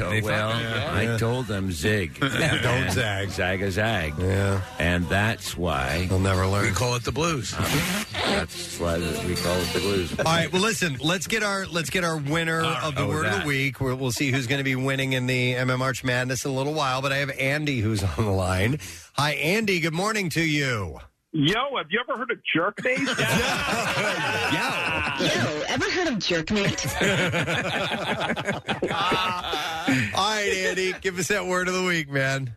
Loans. Papa Chewy. Yeah, Papa Chewy. Papa Chewy. And Andy, Papa Chewy's going to give you a pair of lower level tickets for both Roger Waters concerts in August, man. That is amazing. Excellent. Well, hang on the line. Amazing, Andy. Do you know how cool of a gift that is? I love it. When he did the wall at Citizens Bank Park, I still rank that as like the best concert I've ever been to. There you go. Stunning. I mean, you are a lucky, lucky man. You thank these kids now. You thank them. Go ahead. Thanks, kid. All right. I'm glad he's going to a fan, so that's great. We are going to give him tickets to those shows August 5th and 6th. And that's at the Wells Fargo Center. Roger Waters, this is not a drill. Tickets are on sale now for both shows via Wells Fargo Center Philly.com. With all that being said, what's up on the program today? Well, it's quite an action-packed day, actually. We've got the Shinedown versus Hailstorm thing at March Madness at noon. We've got the Bon Jovi against Guns N' Roses thing. Wow. And that's at 1 p.m. We've got at 2 p.m. Metallica against Collective Soul. And so I have favorites in all three categories. None of them will win. So whatever happens, I will just surrender to the masses. All right. And then we have time for a workforce block. It's Elton's birthday, so we'll do a workforce block of Elton. And there's a great song on Eddie's solo album that Elton sings with him. Yeah, it's really pretty. I like it a lot. There's a lot of piano featured, which Yeah. you would expect, and it's a great song. It's a really good record. I like the whole thing beginning and end, but that Elton song is terrific. Yeah, so I think we're going to put that into that Elton block. Also, Rob Halford, the metal god himself, will join us at 2:30. And so we will have a conversation. Judas Priest is next Tuesday at the Met. Eagles are next Monday. So concerts are starting to bloom. Halford is a lot of fun. He's amazing. He's such a nice guy. Yeah. Incredibly nice. Yeah. We'll go any direction you suggest the conversation, and spent a lot of time in Philly, which is not known. He met a guy at Live Aid that he formed a relationship with. No way. And had an ongoing thing with this guy who lived in South Philly. And so he was often in Philly. He's never told me that on his own. I read it in his book, in his autobiography called Confess. Fascinating man and a lovely gentleman. And it's going to be a great show Tuesday. But we had a Zoom call a week or so ago, so we're going to run a portion of that today. Love it. And a few more portions Monday and Tuesday. Excellent. Thank you, Pierre, and also thank you to the sponsors of our show, Dunkin' Donuts. Dunkin', the official coffee of the Preston and Steve Show. Also, Acme. Get your free flu shot or COVID-19 booster at their pharmacy. Acme, fresh foods, local flavors, and Trinity Rehab. They can help you get rid of your pain. No prescription needed. Trinity-rehab.com. Next week, we're working on, we got a couple things set up. Our buddy Adam Goldberg. We have not talked to Adam in a little while. Yes, I look forward to that. He will be chatting with us, as well as another great guest. Pete Holmes will be on the show. Great. We'll fill in some other blanks over the weekend and get ready for you on Monday. But in the meantime, enjoy these next couple of days, friends. Rage on, have a great one, and we'll see you later. Bye-bye.